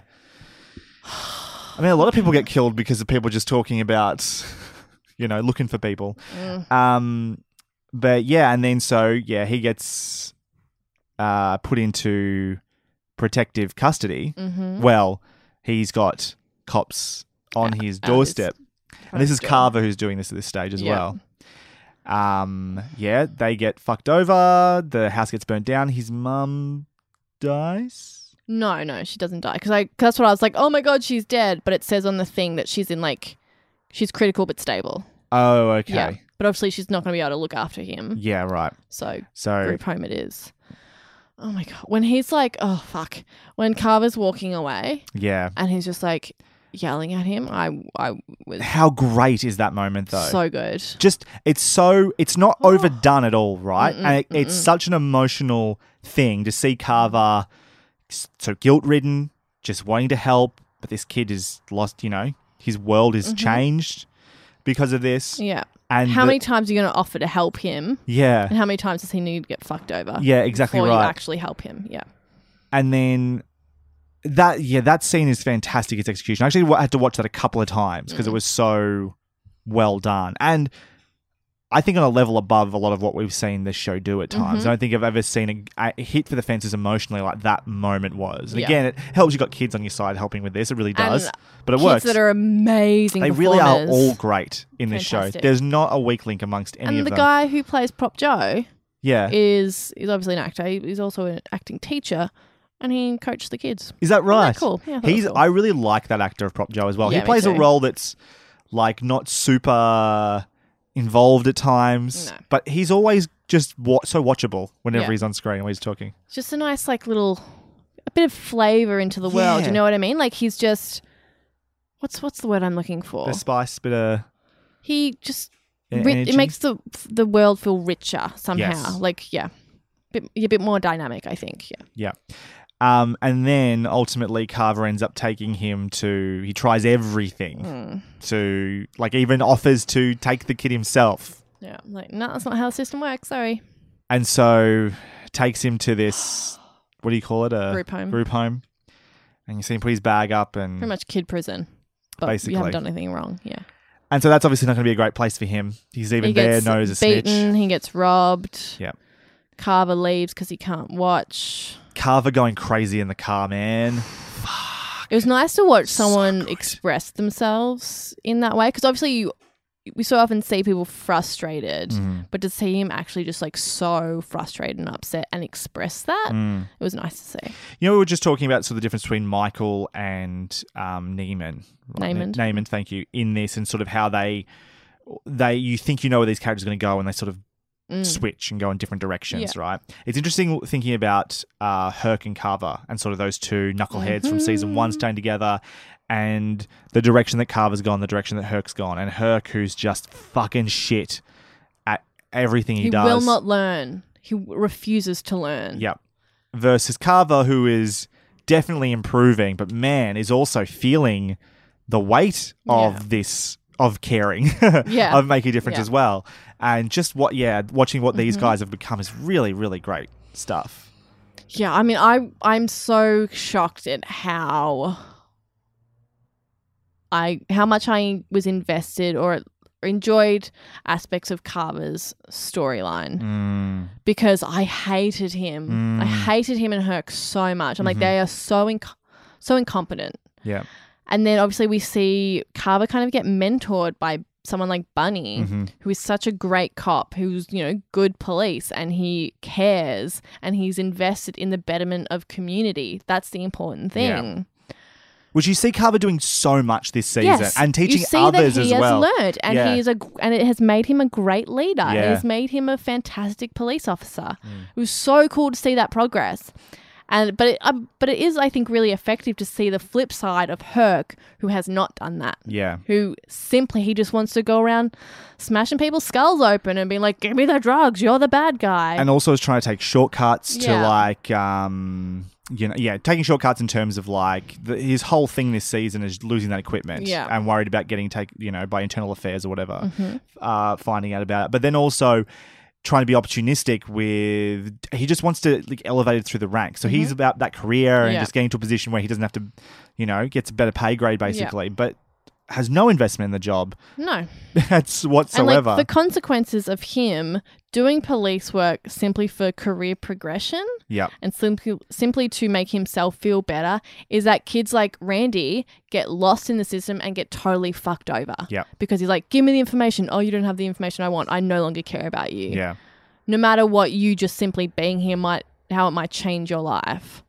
Fuck you, Herc. And that's also true of the Bubbles situation as well. Yeah. Like he Oh, makes yeah. all these promises to They Bubbles. double down with that, storyline. Yep. Yeah. And then, it is great. And what's also great is the Herc and the Carver story and directly intersect when it comes to Randy as well. Yeah.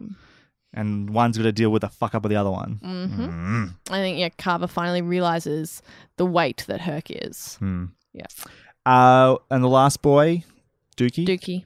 His storyline is kind of more directly with Prez's than anyone else. Yeah. He's more just there to be, I don't know. I mean, he's got his own life, obviously, but he's the best example of, or the personification of what Prez is trying to do and the hopelessness of that situation, unfortunately. Yes. But as much as he can try and help these kids, he's only got them for a year. And then after that, what else can he do? That's the thing is that like you can get so invested in trying to better these kids, in trying to teach them so that they can progress. Yep.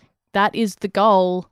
And that goal sometimes is going to be heartbreaking simply because of attachment, or it's going to be heartbreaking because, once they leave you, their one solid foundation is gone and the world might swallow them up. I was waiting for Prez to get in trouble for how he was helping Dookie. Like I was waiting for that to come back and bite him in the ass. I think it's really sophisticated, the show too. He never gets caught. No one ever says anything. It's just he gets to the end of what he can do and he has to just deal with having to abandon him and seeing, what happens to him after that. Where he's I think it's so heartbreaking. The other teachers seem to appreciate what he's doing. Yeah. Which is nice. But I think obviously they all understand that it's not going to end how you think it's going to end, buddy. But it's, it's what you're doing is sweet and that's nice. I love the whole thing with the school, right? So I don't know if she's the headmistress or what you call her. She's the vice principal. Vice principal. She... With that beautiful Baltimore accent. Yeah. Love it. She... all the teachers really remind me of teachers from school, from when I was in high school. And that...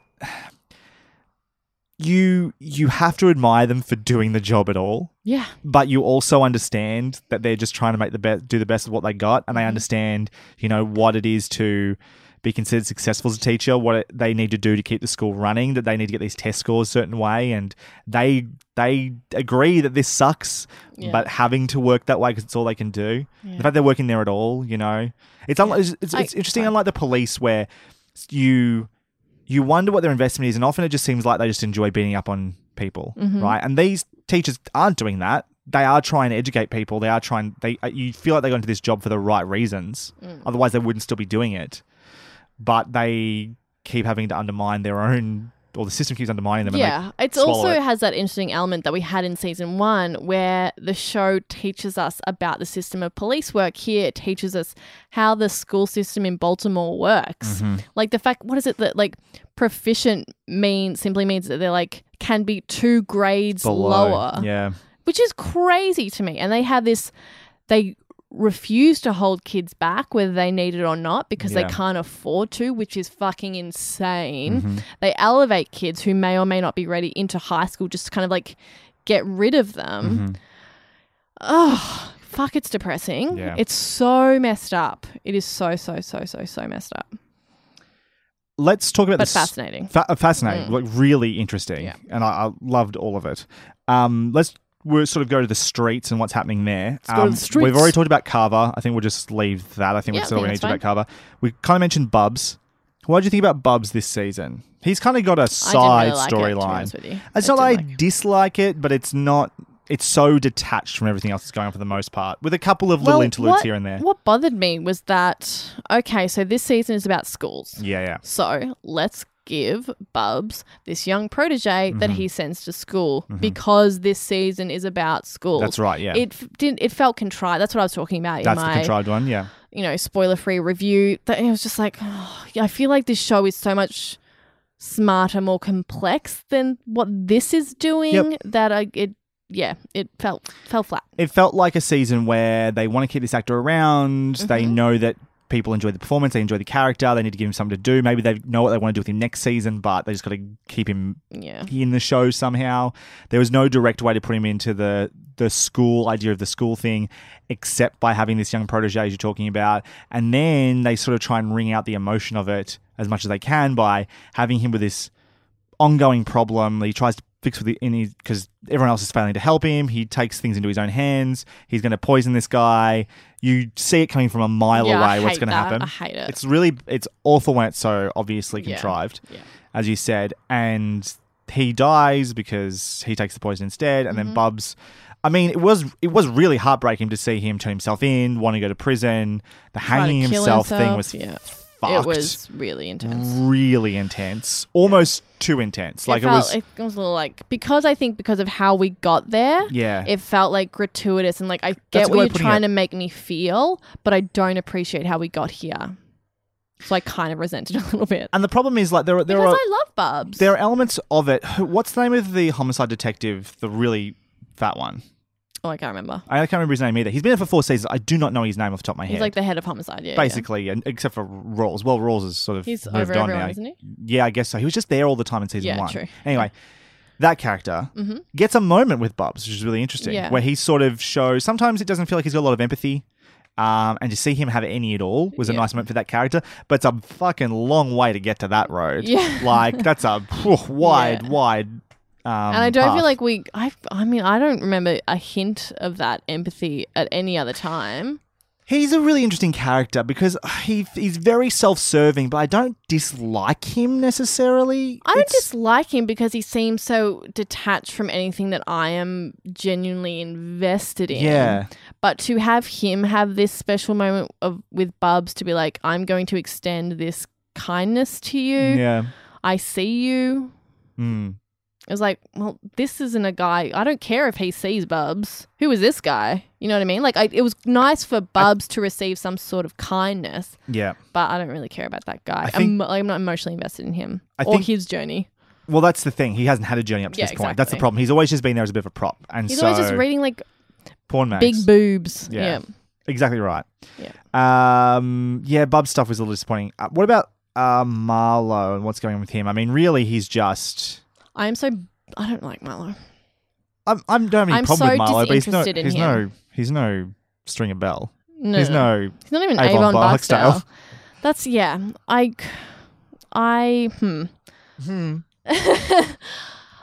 I'm just disinterested by him. I don't know anything about him. I don't know anything about his crew or what brings them together or how he came to power.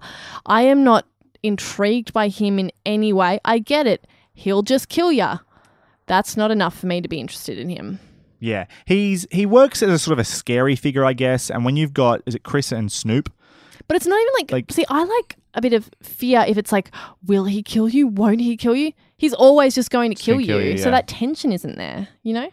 Yeah, and it also, I mean, it doesn't help when, as you said, you don't understand him or his group at all. And we had so much of that. You go back to season 1, everything with Dee and Bodhi, and they were like a family, and they just grew up together, and and you just got an understanding of them as a community. Whereas you don't understand how Marlo fits in the community so much. There's that little stuff with him and Michael, for instance, and those sorts of things. But it's just a little more obtuse. And it's like you're trying to step into the shoes of the former people who are in these roles, and it doesn't reach that level.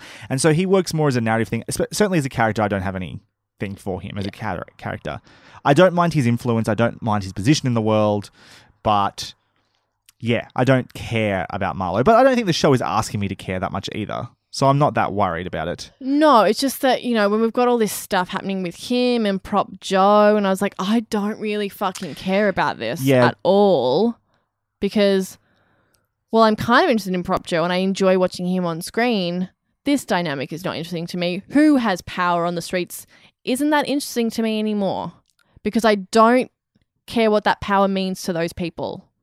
Like, whatever goal they're after, which we spend a bit of time invested in, I don't care about it. Well, the people that we were most invested in with that stuff are gone. right? Yeah, exactly. It was Avon and Stringer, Mm-hmm. and they're not part of the show anymore. So I think my theory is that the reason that we're getting any of that stuff at all is to set up for next season. Oh, I'm which sure is about that. going to be, I want to, is prediction. I'll get into predictions about why they're doing that, but it's more about keeping, similar to what they did in season 2 with Stringer Bell and Avon, keeping the drug on the streets storyline going a little bit, so we've got something to do in next season. Yeah, I understand why they're doing it. I'm saying this season, I agree. I was like, oh, get off my screen. I mean, show me the boys, please. I literally had no notes next to Marlo. I wrote the character because he's name dropped all the time. Yeah. He is an important figure, but he doesn't mean anything to me.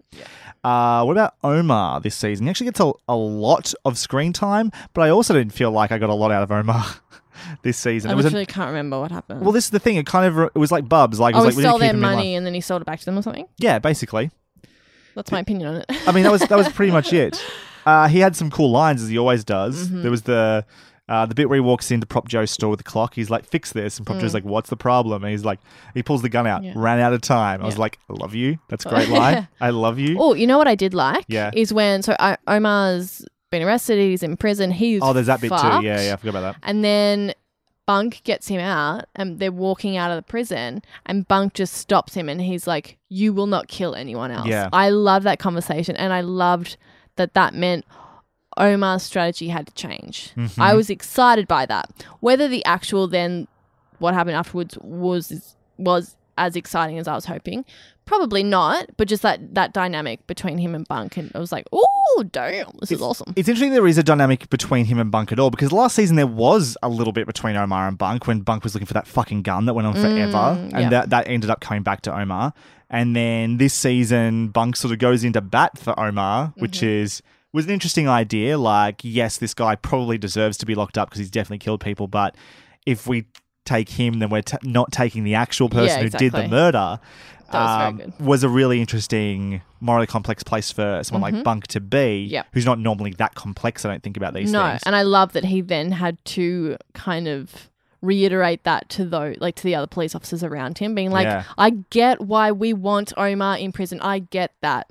But he's right when he says that means the person who did kill this guy, was it a guy? Was it Yeah, no, it was a woman. It was the woman who was delivering that's right. Oh, yeah, fuck, that was so fucked fucked up. Yeah.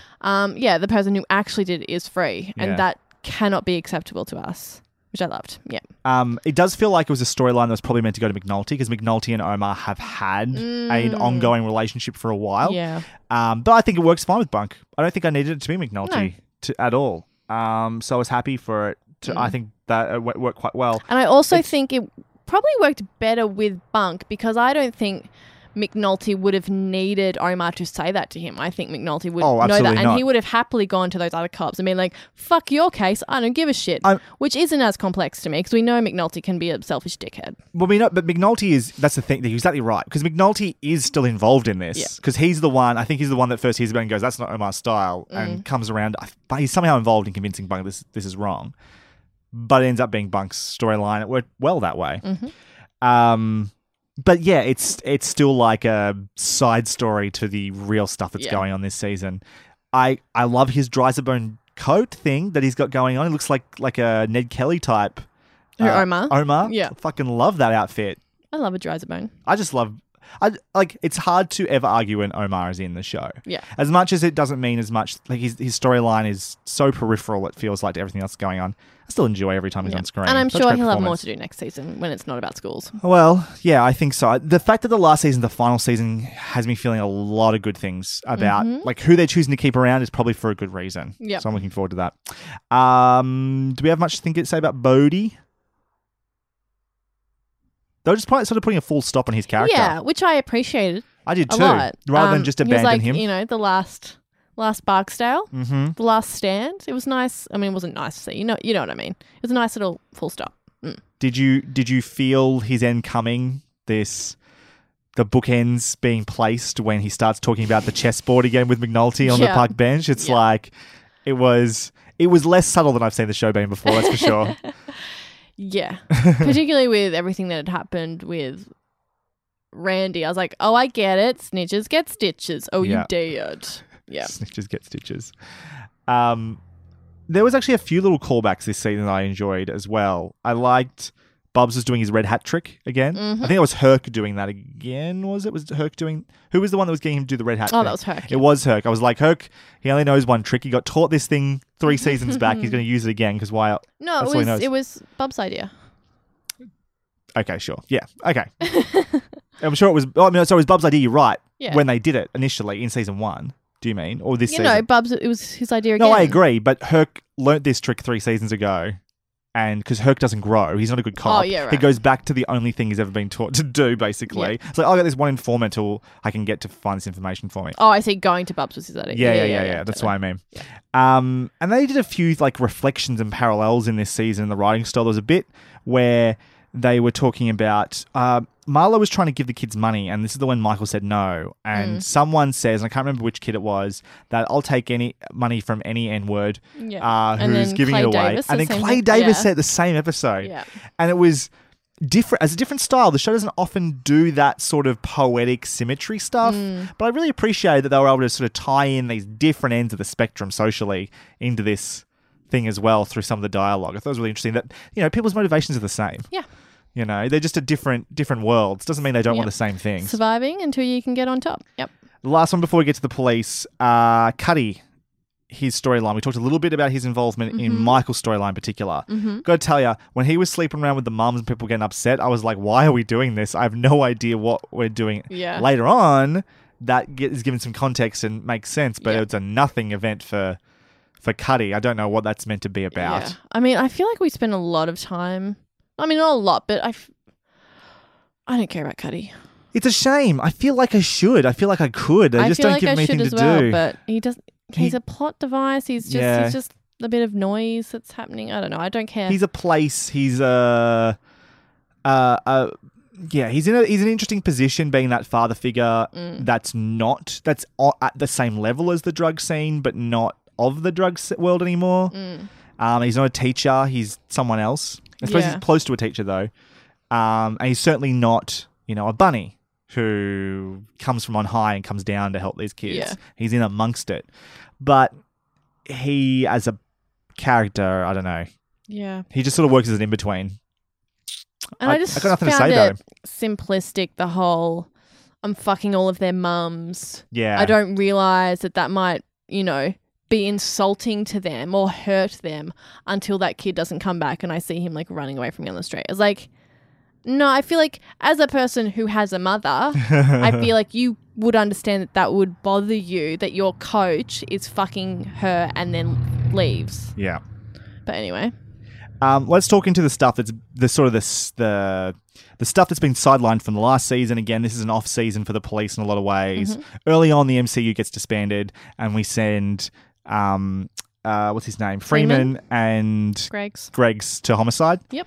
Guess that's a cool place for them to be. They don't do shit. No, they don't. They're sort of just mean, Greggs learns to have soft eyes and Freeman has some great time to work on his tiny furniture. That's basically it. And he discovers the bodies. That's pretty sweet. Well, right at the end of the season, though. So this is, again, they're sort of just shelved for a season. And I love that, we spent a little bit of time with Greggs here and there. We spent a little bit of time with Freeman I love that here we can do that. It's nice, isn't it? And I don't feel cheated by that. Well, I didn't this season because the thing that... and I said this in my initial review, the spoiler-free part, that season 2, I didn't like what it was replaced with. Yes, right? that's the thing. Whereas this time, I loved what it was replaced with. I love the show. I don't know what it felt about season 2. Maybe we are the only ones who felt this way, that season 2 was the weakest season. But... that it was still brave enough to do that. Shelve those characters for a bit, tell a different story, set up for the next season, the finale in this case. Yeah. And do that. And then when Freeman's on the case and he figures out that the bodies are in the vacants, and you can just I was getting so fucking excited. Yeah, me too. So excited. I was just sitting here going, I can't wait. The MCU's gonna get back together. It's gonna happen one more time, and I cannot wait for the Avengers. Infinity War! It's totally it. It's Avengers Part 3, right? It's exactly what's happening. I can't wait for them to come back. Yeah, I mean that's all I can say about it. They didn't grow at all. That was just we had a conclusion to Greggs and the baby thing. We did, yeah. That was actually really good. Yeah. It was I was happy for Greggs' ex. Yeah, me too. I was like, good. Yeah, if you find someone who's worthy. Definitely. Good. What else we got? Herc Is there anything else we want to talk about? No, with Herc? fuck him. We've already said it. What do you think about the bit at the start, the security guard stuff when he finds the mayor getting a gobby from his secretary? Did I need to see that dick? No, I didn't. That was so bad. It was another example of that thing from season 2, The fake really dick. fake dick. Yeah. It's just like a sausage, like a couple of hot dogs wrapped together. It was really nothing. It was so weird. God, why does that dick have 3 heads? Oh, it's just a few sausages. I mean, I get that it got him elevated, I guess. I mean, it's a good plot device. Whatever. I don't care. I really don't care about that stuff. It was another one of those examples, and a lot of this felt like it was, the Adventures of Herc, the guy that fucked up what they call it, Furry Dunlop? Like the... So, Furry the tennis ball. Yeah. And all those sorts of things. But where... The hijinks of Herc. The hijinks of Herc. Totally. And I was kind of just enjoying that for what I could for a while. And then it turns into a much better storyline when you pass the ball on to Carver from that. Yeah. Herc's a shit, and I hate Herc. Where'd he end up? Is he done? Well, we see him on trial, but I don't think we know what happened to him. Very interested to see what happens to him next season. I hope he gets kicked off the force. I hope so too, but I kind of wonder if he'll end up somehow back at the MCU. I hope not. It could be. I mean, he doesn't deserve it, but it could be interesting. Well, yeah, the thing is, like, they definitely would have drama-wise. taken away his stripes. Yes. Which is, like, the one thing that he covets, Yep. those fucking stripes. So maybe if he gets... Is there a tiny bit of redemption there for Herc? Is there something he can do? I don't know, maybe he can adopt Randy and fix his life, because that's what he needs. It's an interesting idea. Daniels is the only other character that's really worth talking. Oh, no, Daniels, and we've got one more after this. There's a couple of really nice Daniels and Rhonda moments. I loved those moments. I was like, I want to watch this sitcom. Totally. They're having a great time. I love their relationship, its relationship goals. They're supporting each other. Yeah. They're having giggles, eating delicious food, drinking fabulous wine. It was a great time. Great time. There was a really early scene of them in the bed where where they were talking about Freeman, and they were talking about his like when she realized how he'd played the game, and she called him out on it, and he just did that thing where he looks over your glasses, and she's so distressed by it, and Daniel's just laughing his ass off. I loved that moment. Yeah, I find them really cute. They are great, aren't they? They're great together. Yeah. So good, it kind of makes me worried. I don't know if this is a show that goes to those sorts of places dramatically. Well, there were times when they were having conversations and they seemed so positive and optimistic. That's I was the bit that's wrong, please right? stop. Please stop doing that. Everyone is going to die. Someone will hear you. Temper your happiness. That's what all of us do in the real world. Don't let the universe know. Yeah, Yeah, exactly. no, I was worried. I'm a little bit worried in that sense. Only from the dramatic irony point of view of it. Narratively, I can't see it happening, but story understanding these. I'm just waiting for one of them, their career to fucking blow up in their face, and the other one resents them, and then they break up. That's the thing that's another gonna upset prediction me. thing I've got coming up. Okay. Actually, the only other police officer that's worth talking about is McNulty, who, as we already said, gets God sidelined. bless him, living his life Yeah, living his life. with Beatty. Beatty blonde. Oh man, I love that blonde hair. Well, that's how she looks in the office. Right. She's so cute. Something about it. I was sort of knockout. I was so into blonde Well Beatty. done, McNulty. Yeah, he's got to win it there. He really does. I love that her kids call him McNulty as well. How do you feel about this McNulty stuff? Because you've obviously been a pretty big critic of his. I do not like dickwad McNulty. Mm-hmm. Never will. Mm-hmm. I like that he's just okay, I have a severe drinking problem. Mm-hmm. I am addicted to the detective life and pursuing something and winning at all costs, which does not result in a happy, healthy life. Yeah. I'm going to remove myself and try to have a happy, healthy life, which he seems to be doing. He has decided to go back to being a detective. Yeah. Or at least on the MCU or whatever. Yeah. I think he is setting himself up for failure. Yeah, I do not think it's possible. I think he is going to become fucked, Yeah. and I don't want to watch it. Do you want to watch it because you don't like it, or don't want to watch it because it's going to be sad and tragic? It's going to be sad and tragic, and I'm going to feel awful for Beatty. Yeah. Yeah. Fuck That's gonna be a McNulty. shame. I think he's incredibly selfish. And I think when he behaves badly, like I never feel sorry for him in those moments. I'm just like, you're a piece of shit. I'm going to feel bad for Beatty, and I don't want to do that because I love Holly. Did you so there was another character this season who, like season 2 or 3, died during production, and they ended up having a funeral for him as well. And there was a shot that they repeated, which I loved, of Bunk outside going out and vomiting. Which happened in the first time round. Only McNulty was there too, and they were both off their fucking faces. Yeah. And this time, it was just Bunk by himself. And I really loved that shot. Yeah. I loved that, the poetry of that, and seeing McNulty not there and feeling happy for him and feeling really bad for Bunk. That Bunk is still sort of trapped in the same place as he was, as he's always been. He's not as bad as McNulty's ever been. No, I don't think he's not. Well, he's not as. I think like Bunk he's is not a as tragic professionally character. destructive. Yeah, that's as maybe McNulty is. Yeah, professionally destructive. I like that. But yeah, I know there were moments where we see Bunk and McNulty together, and obviously Bunk is, ribbing him and being like, oh my God, what have you turned into? But it never feels like he is resentful or angry at McNulty's choice to have a better life, which I liked. There was a bit where him and Freeman were at the bar, and Freeman's like talking about the case, and Bunk's just trying to talk about women, and then the two girls go by, and he's just, McNulty! That was very good. McNulty! That was really funny. Or was it Jimmy? Whatever it was, yeah. It was so funny. I'm interested to see what McNulty does next season. I'm actually kind of excited to have him back, because I think that could be interesting or devastating or all good things, maybe. I just know it's going to depress me, and I don't think I'm ready. Let's finish up with talking some politics. Carcetti. I really enjoyed the whole election stuff. It was fun to watch that all play out. The sort of ongoing back and forth with the mayor and their strategies to try and slander him with the photoshopped image. I was so fucked up. 2 days before the thing. Or watching all of the things that are developing in the crime world start to affect the election as well. And I just thought it was really propulsive to spend half a season, especially that first half of the season, which can often feel like a lot of build-up, to have something underneath it going on. I think it helped because this season we didn't really have, like we have previously in other seasons, the slow build-up of a case being put together or an investigation being put together. We didn't have that. And so instead we had this election, which I think was more exciting to watch in a lot of ways.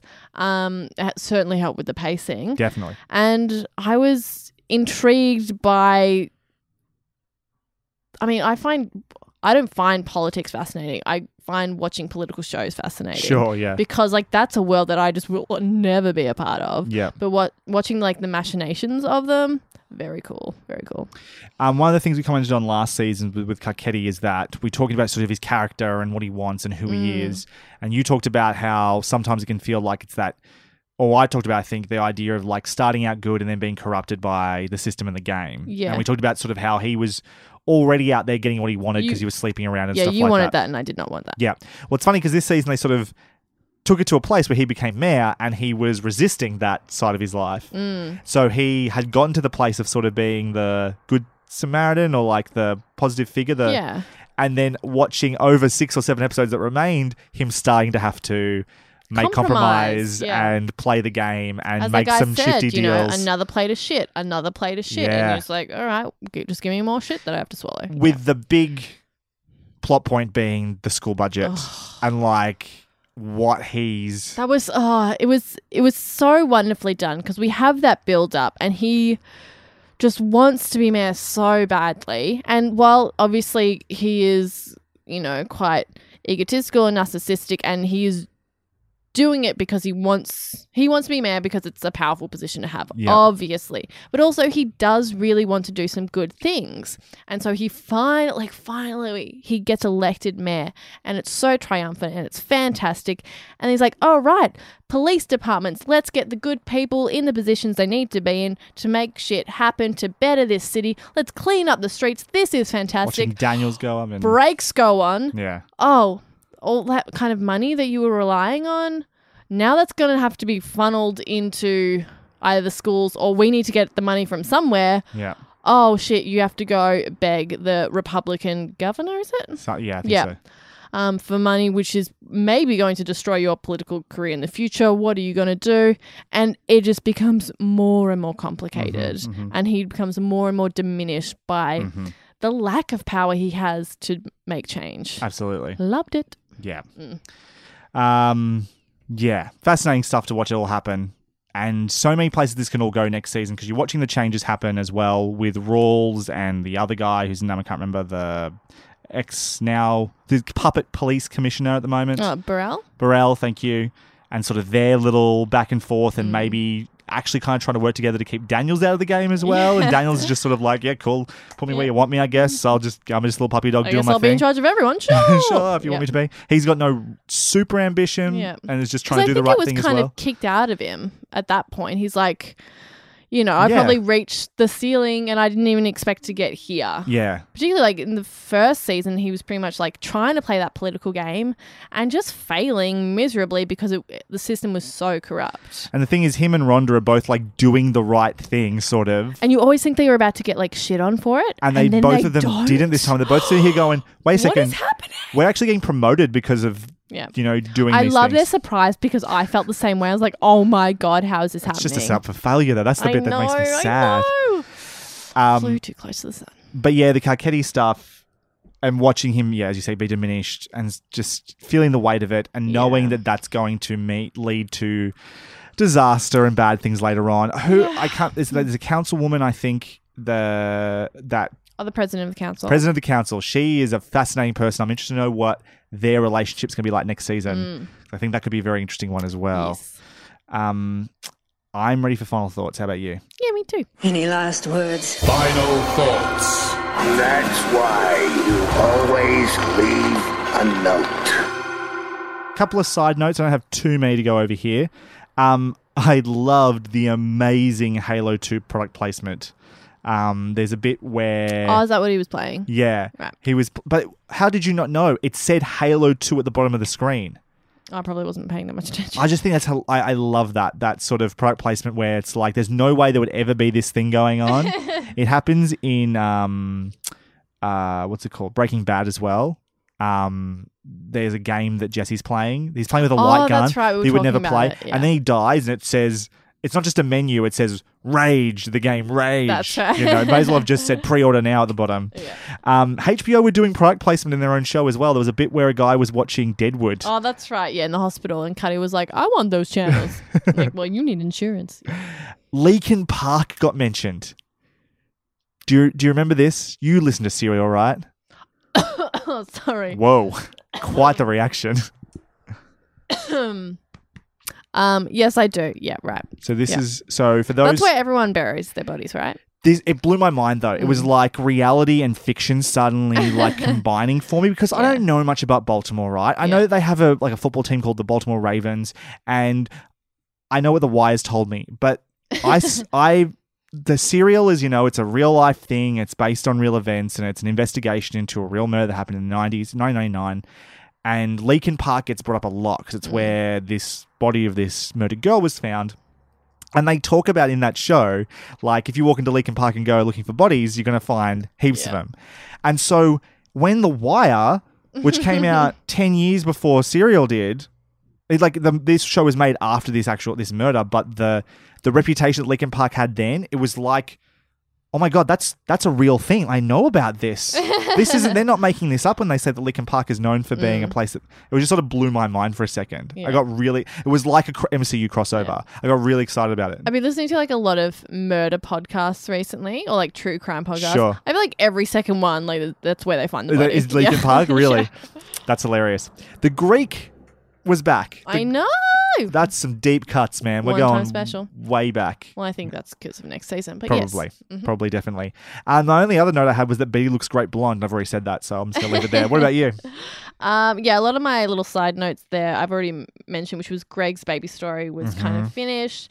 The moment between Bunk and Avon, I love that. The no more bodies from you. And also, if you squint, the mayor before Carcetti, if you squint, he kind of looks like Ben Carson. Yeah, no, you don't even need to squint that much, I don't think. There is a definite similarity because it was like, there. I saw him in the... Maybe if he squinted, he'd look more like Ben Carson. That's true. Yeah, and a bit more grey. Yeah. Yeah. And, losing his luggage. Yeah. Yeah, absolutely.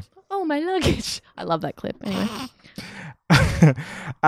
Least favourite and favourite episodes. What was your least favourite episode of the season, Damask? My least favourite episode was episode 3, Homeroom. And that's because I don't actually have a least favourite episode this season. But I'm going to choose this one.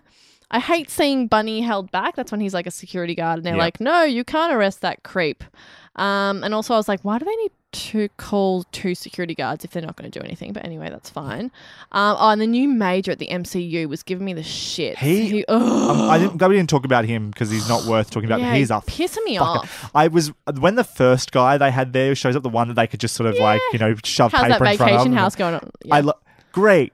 That's just great. I love that bit with Freeman as well. That's so good. No, that was Greg's. She was like... She does it first, and then Freeman does it later. Oh, that's right. He comes back later. And Herc's like, who the hell was that guy? Yeah, that's right. Yeah. But then the next guy that comes in, Mr. Fuckface. Dickface, yeah, exactly. And you're just like, oh, the MCU's dead. It makes me sad. Yeah. What a dick face. What's your least favourite? My least favourite is episode 7, Unto Others.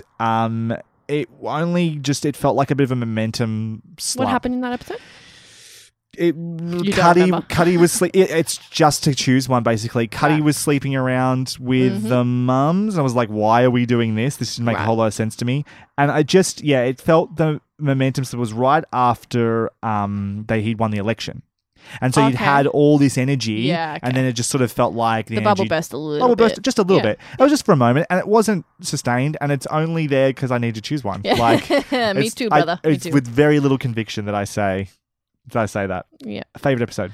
I'm going to go with episode 12. That's got his own. Is that right? I think so, yeah. That's got his own. We'll say that's it. I'll double check.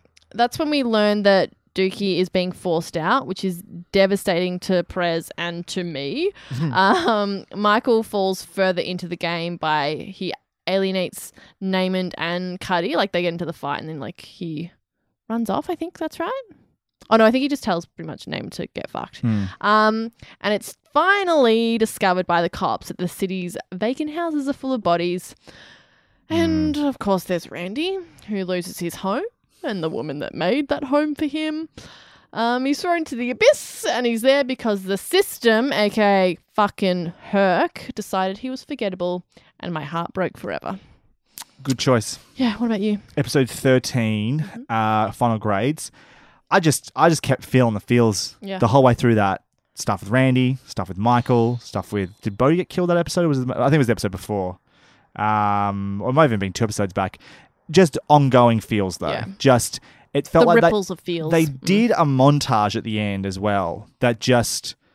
There was 2 things. There was a sense of feeling all the consequences of this season, the season wrapping up, but also I was getting pumped for next season, feeling the inertia or the build up into next season and where that's going to go. Just momentum moving into 10 more episodes that are going to finish off this show and this story. And I was just like, I'm just here, man. I've never been more excited, invested, just ready to go with this show. It's working me on all levels. Yeah, cool. And that was the episode that I was just like, tick this season. This is a 5-star season of television for me. Gorgeous. Do I want to keep watching? Do you want to keep watching? I mean, look, if I could have some time, I would take it. But you get a week off, and then you can do it. Yeah. All right. Yes. Okay. Cool. I mean, of course, I would finish it, of course. But like I said earlier, I'm feeling a bit of fatigue. But yes, absolutely. Fair enough. Yeah, obviously, I'm really excited to go into it. I'm kind of actually a little bit like I don't want it to end as well. Oh, that's nice. It's such a nice feeling. So good right now. Yeah. It's like, I don't want to get to the end of this. That would be really... Yeah. That's going to be really sad when it's over because I've had a really good time with it. Predictions, hopes, concerns. What do you got for me? Yeah, like I said earlier, I think McNulty is setting himself up for a big old failure. I don't think he's going to be able to balance his new life with his old at all. I think the Greek will be back. I think Prop Joe will be back. And Marlo, that dynamic will be a thing. I don't think the Greek will appreciate being watched by Marlo. I also Something happened this season with Prop Joe that made me go, okay. It was that he didn't seem as untouchable as he previously had. Yes. Which tells me he's probably being set up to fail hard, perhaps die. I think that was all my predictions. What about you? I predict that McNulty will have a semi-happy ending. I don't think it's going to be or just all a bad. semi. There's good. He's always got a semi. Yes, he's always slightly ready to go. I reckon Carver might end up fostering Randy. I reckon I would love that. because there's this idea that he had like 3 months or whatever it was going to take right for it to happen. I wonder whether that might actually be where Carver ends up. A bit like Bunny, kind of doing the same thing, like his mentor. Yeah, exactly. I don't know. I get a feeling that might happen, or hope so. or they might set that up to be the case and then break us. Yeah. I think Ketty, we've seen that's going to corruption's going to happen over time. Yep. I think we're going to find out the dirt on Daniel. So ever since season 1, we've known that Daniel. This was the thing I was trying to talk about earlier. That everything's set up so nicely for him, and even I think Burrell and Rawls talk about that. They know, right? And they're the ones who are trying to keep him from continuing to elevate up the ranks. Yeah. So I think it's going to come out, and we're going to find out whatever that thing was, that dark past of Daniel's. That's going to be sort of the complicating factor for his career. Yeah. I think Freeman might die. Oh my God. What is wrong with you? I don't want him to. It's just one of those things where you like a character so much, the most devastating thing they can do is like kill one off. He's just too good. He's too perfect. He's too... No, I refuse to even acknowledge that. There's no evidence of it narratively. It's all just me trying to feel the room and feel like... like, how are they going to try and devastate me the most? Yeah, basically. Yeah. And that would be a big one if Freeman... Because it's also one of those things sometimes where, in stories, they have to kill a mentor off so that other people can grow.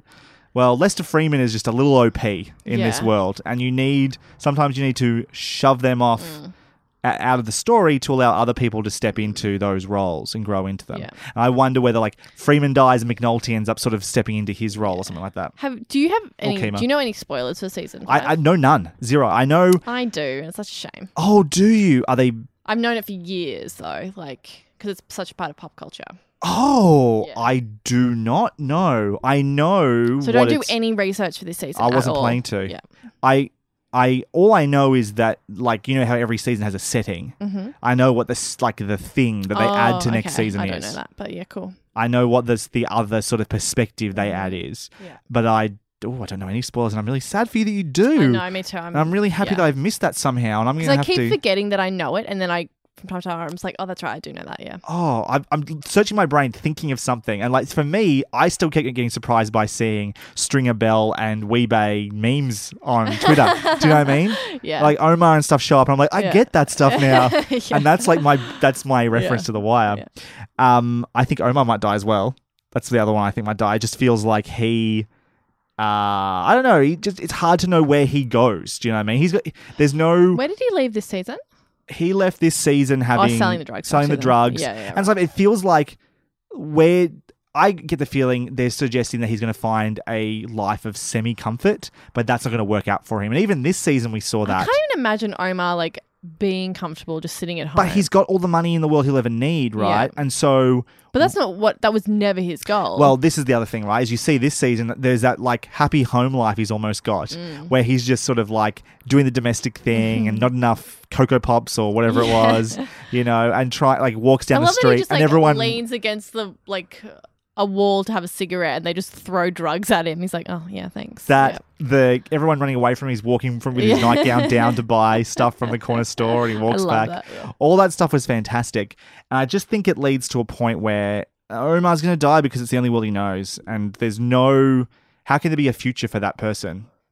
It's just going to come. That's my guess. He just needs to move to an island somewhere and chill the fuck out. Yeah, that won't. But that is not him. Of course, it's not going to happen. That's my dream for him. My big guess, and I wonder if they'll go this far because they've never given us this sort of satisfaction, is that Marlo getting involved with the co-op is important because it means they can all go down as a conspiracy. Oh, yeah. Right? So him and Prop Joe and all of those people working together, well, it's one thing to take out the Barksdale crew, but you're only getting rid of the one West Side crew when you do that. But Baltimore works as a conspiracy. Everybody works together. Yeah. So you get one of them, you get them all theoretically, as long as you know that the co-op exists. So the co-op's the thing that I think is going to end up being the like big fish this season. Oh yeah, I like that. And finally, I just really hope that Clay Davis gets it somehow. Yeah, me he's too. a slippery fuck, and he needs to go down.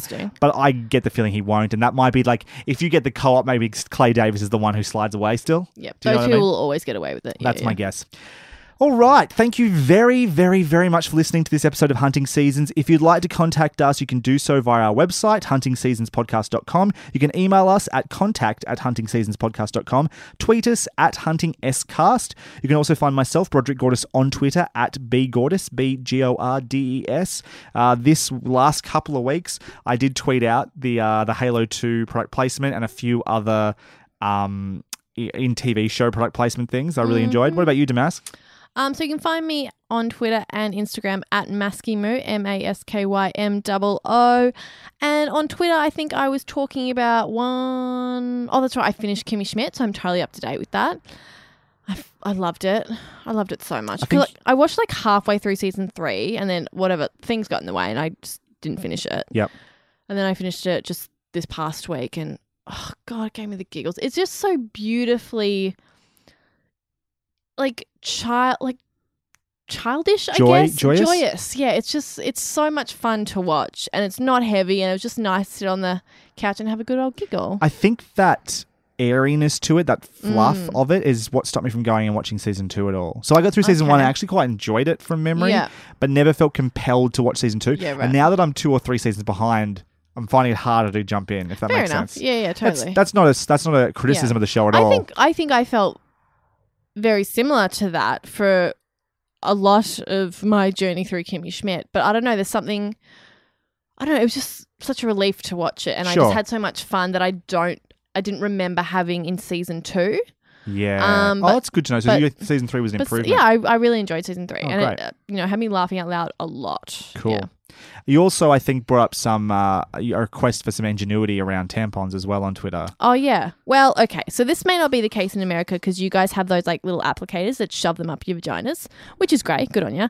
I mean, a huge waste of plastic, but that's a whole different issue. Anyway, in Australia, we literally just have the tampons and we shove them up with our own fingers because we're hard convicts. So that's just how we roll. Anyway, so those wrappers, you like twist them and you separate it and then you've got a little tampon. But the little plastic wrappers are like staticky and they stick to your fingers. So you're stuck in the cubicle just trying to like wave it off your fingers. And so every single female cubicle you go to in Australia is like littered with them on the floor because you can't get them in the fucking bins. Anyway, so I was just like, someone invent a wrapper for them that isn't static. That was my request. Fair request. Quick thank you to Sean Kirkpatrick, aka at Shawnee Boy Draws, for his logo and design work.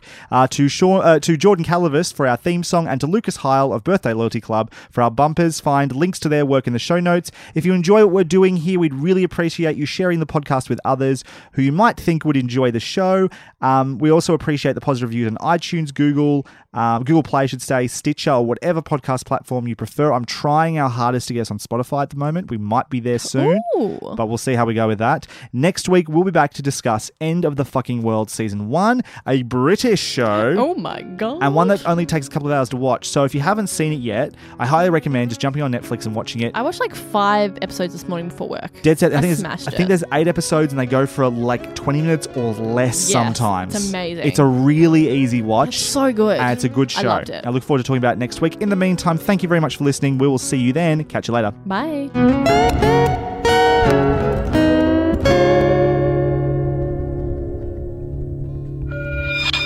Earbuds, Melbourne's podcast network. Earbudsnetwork.com.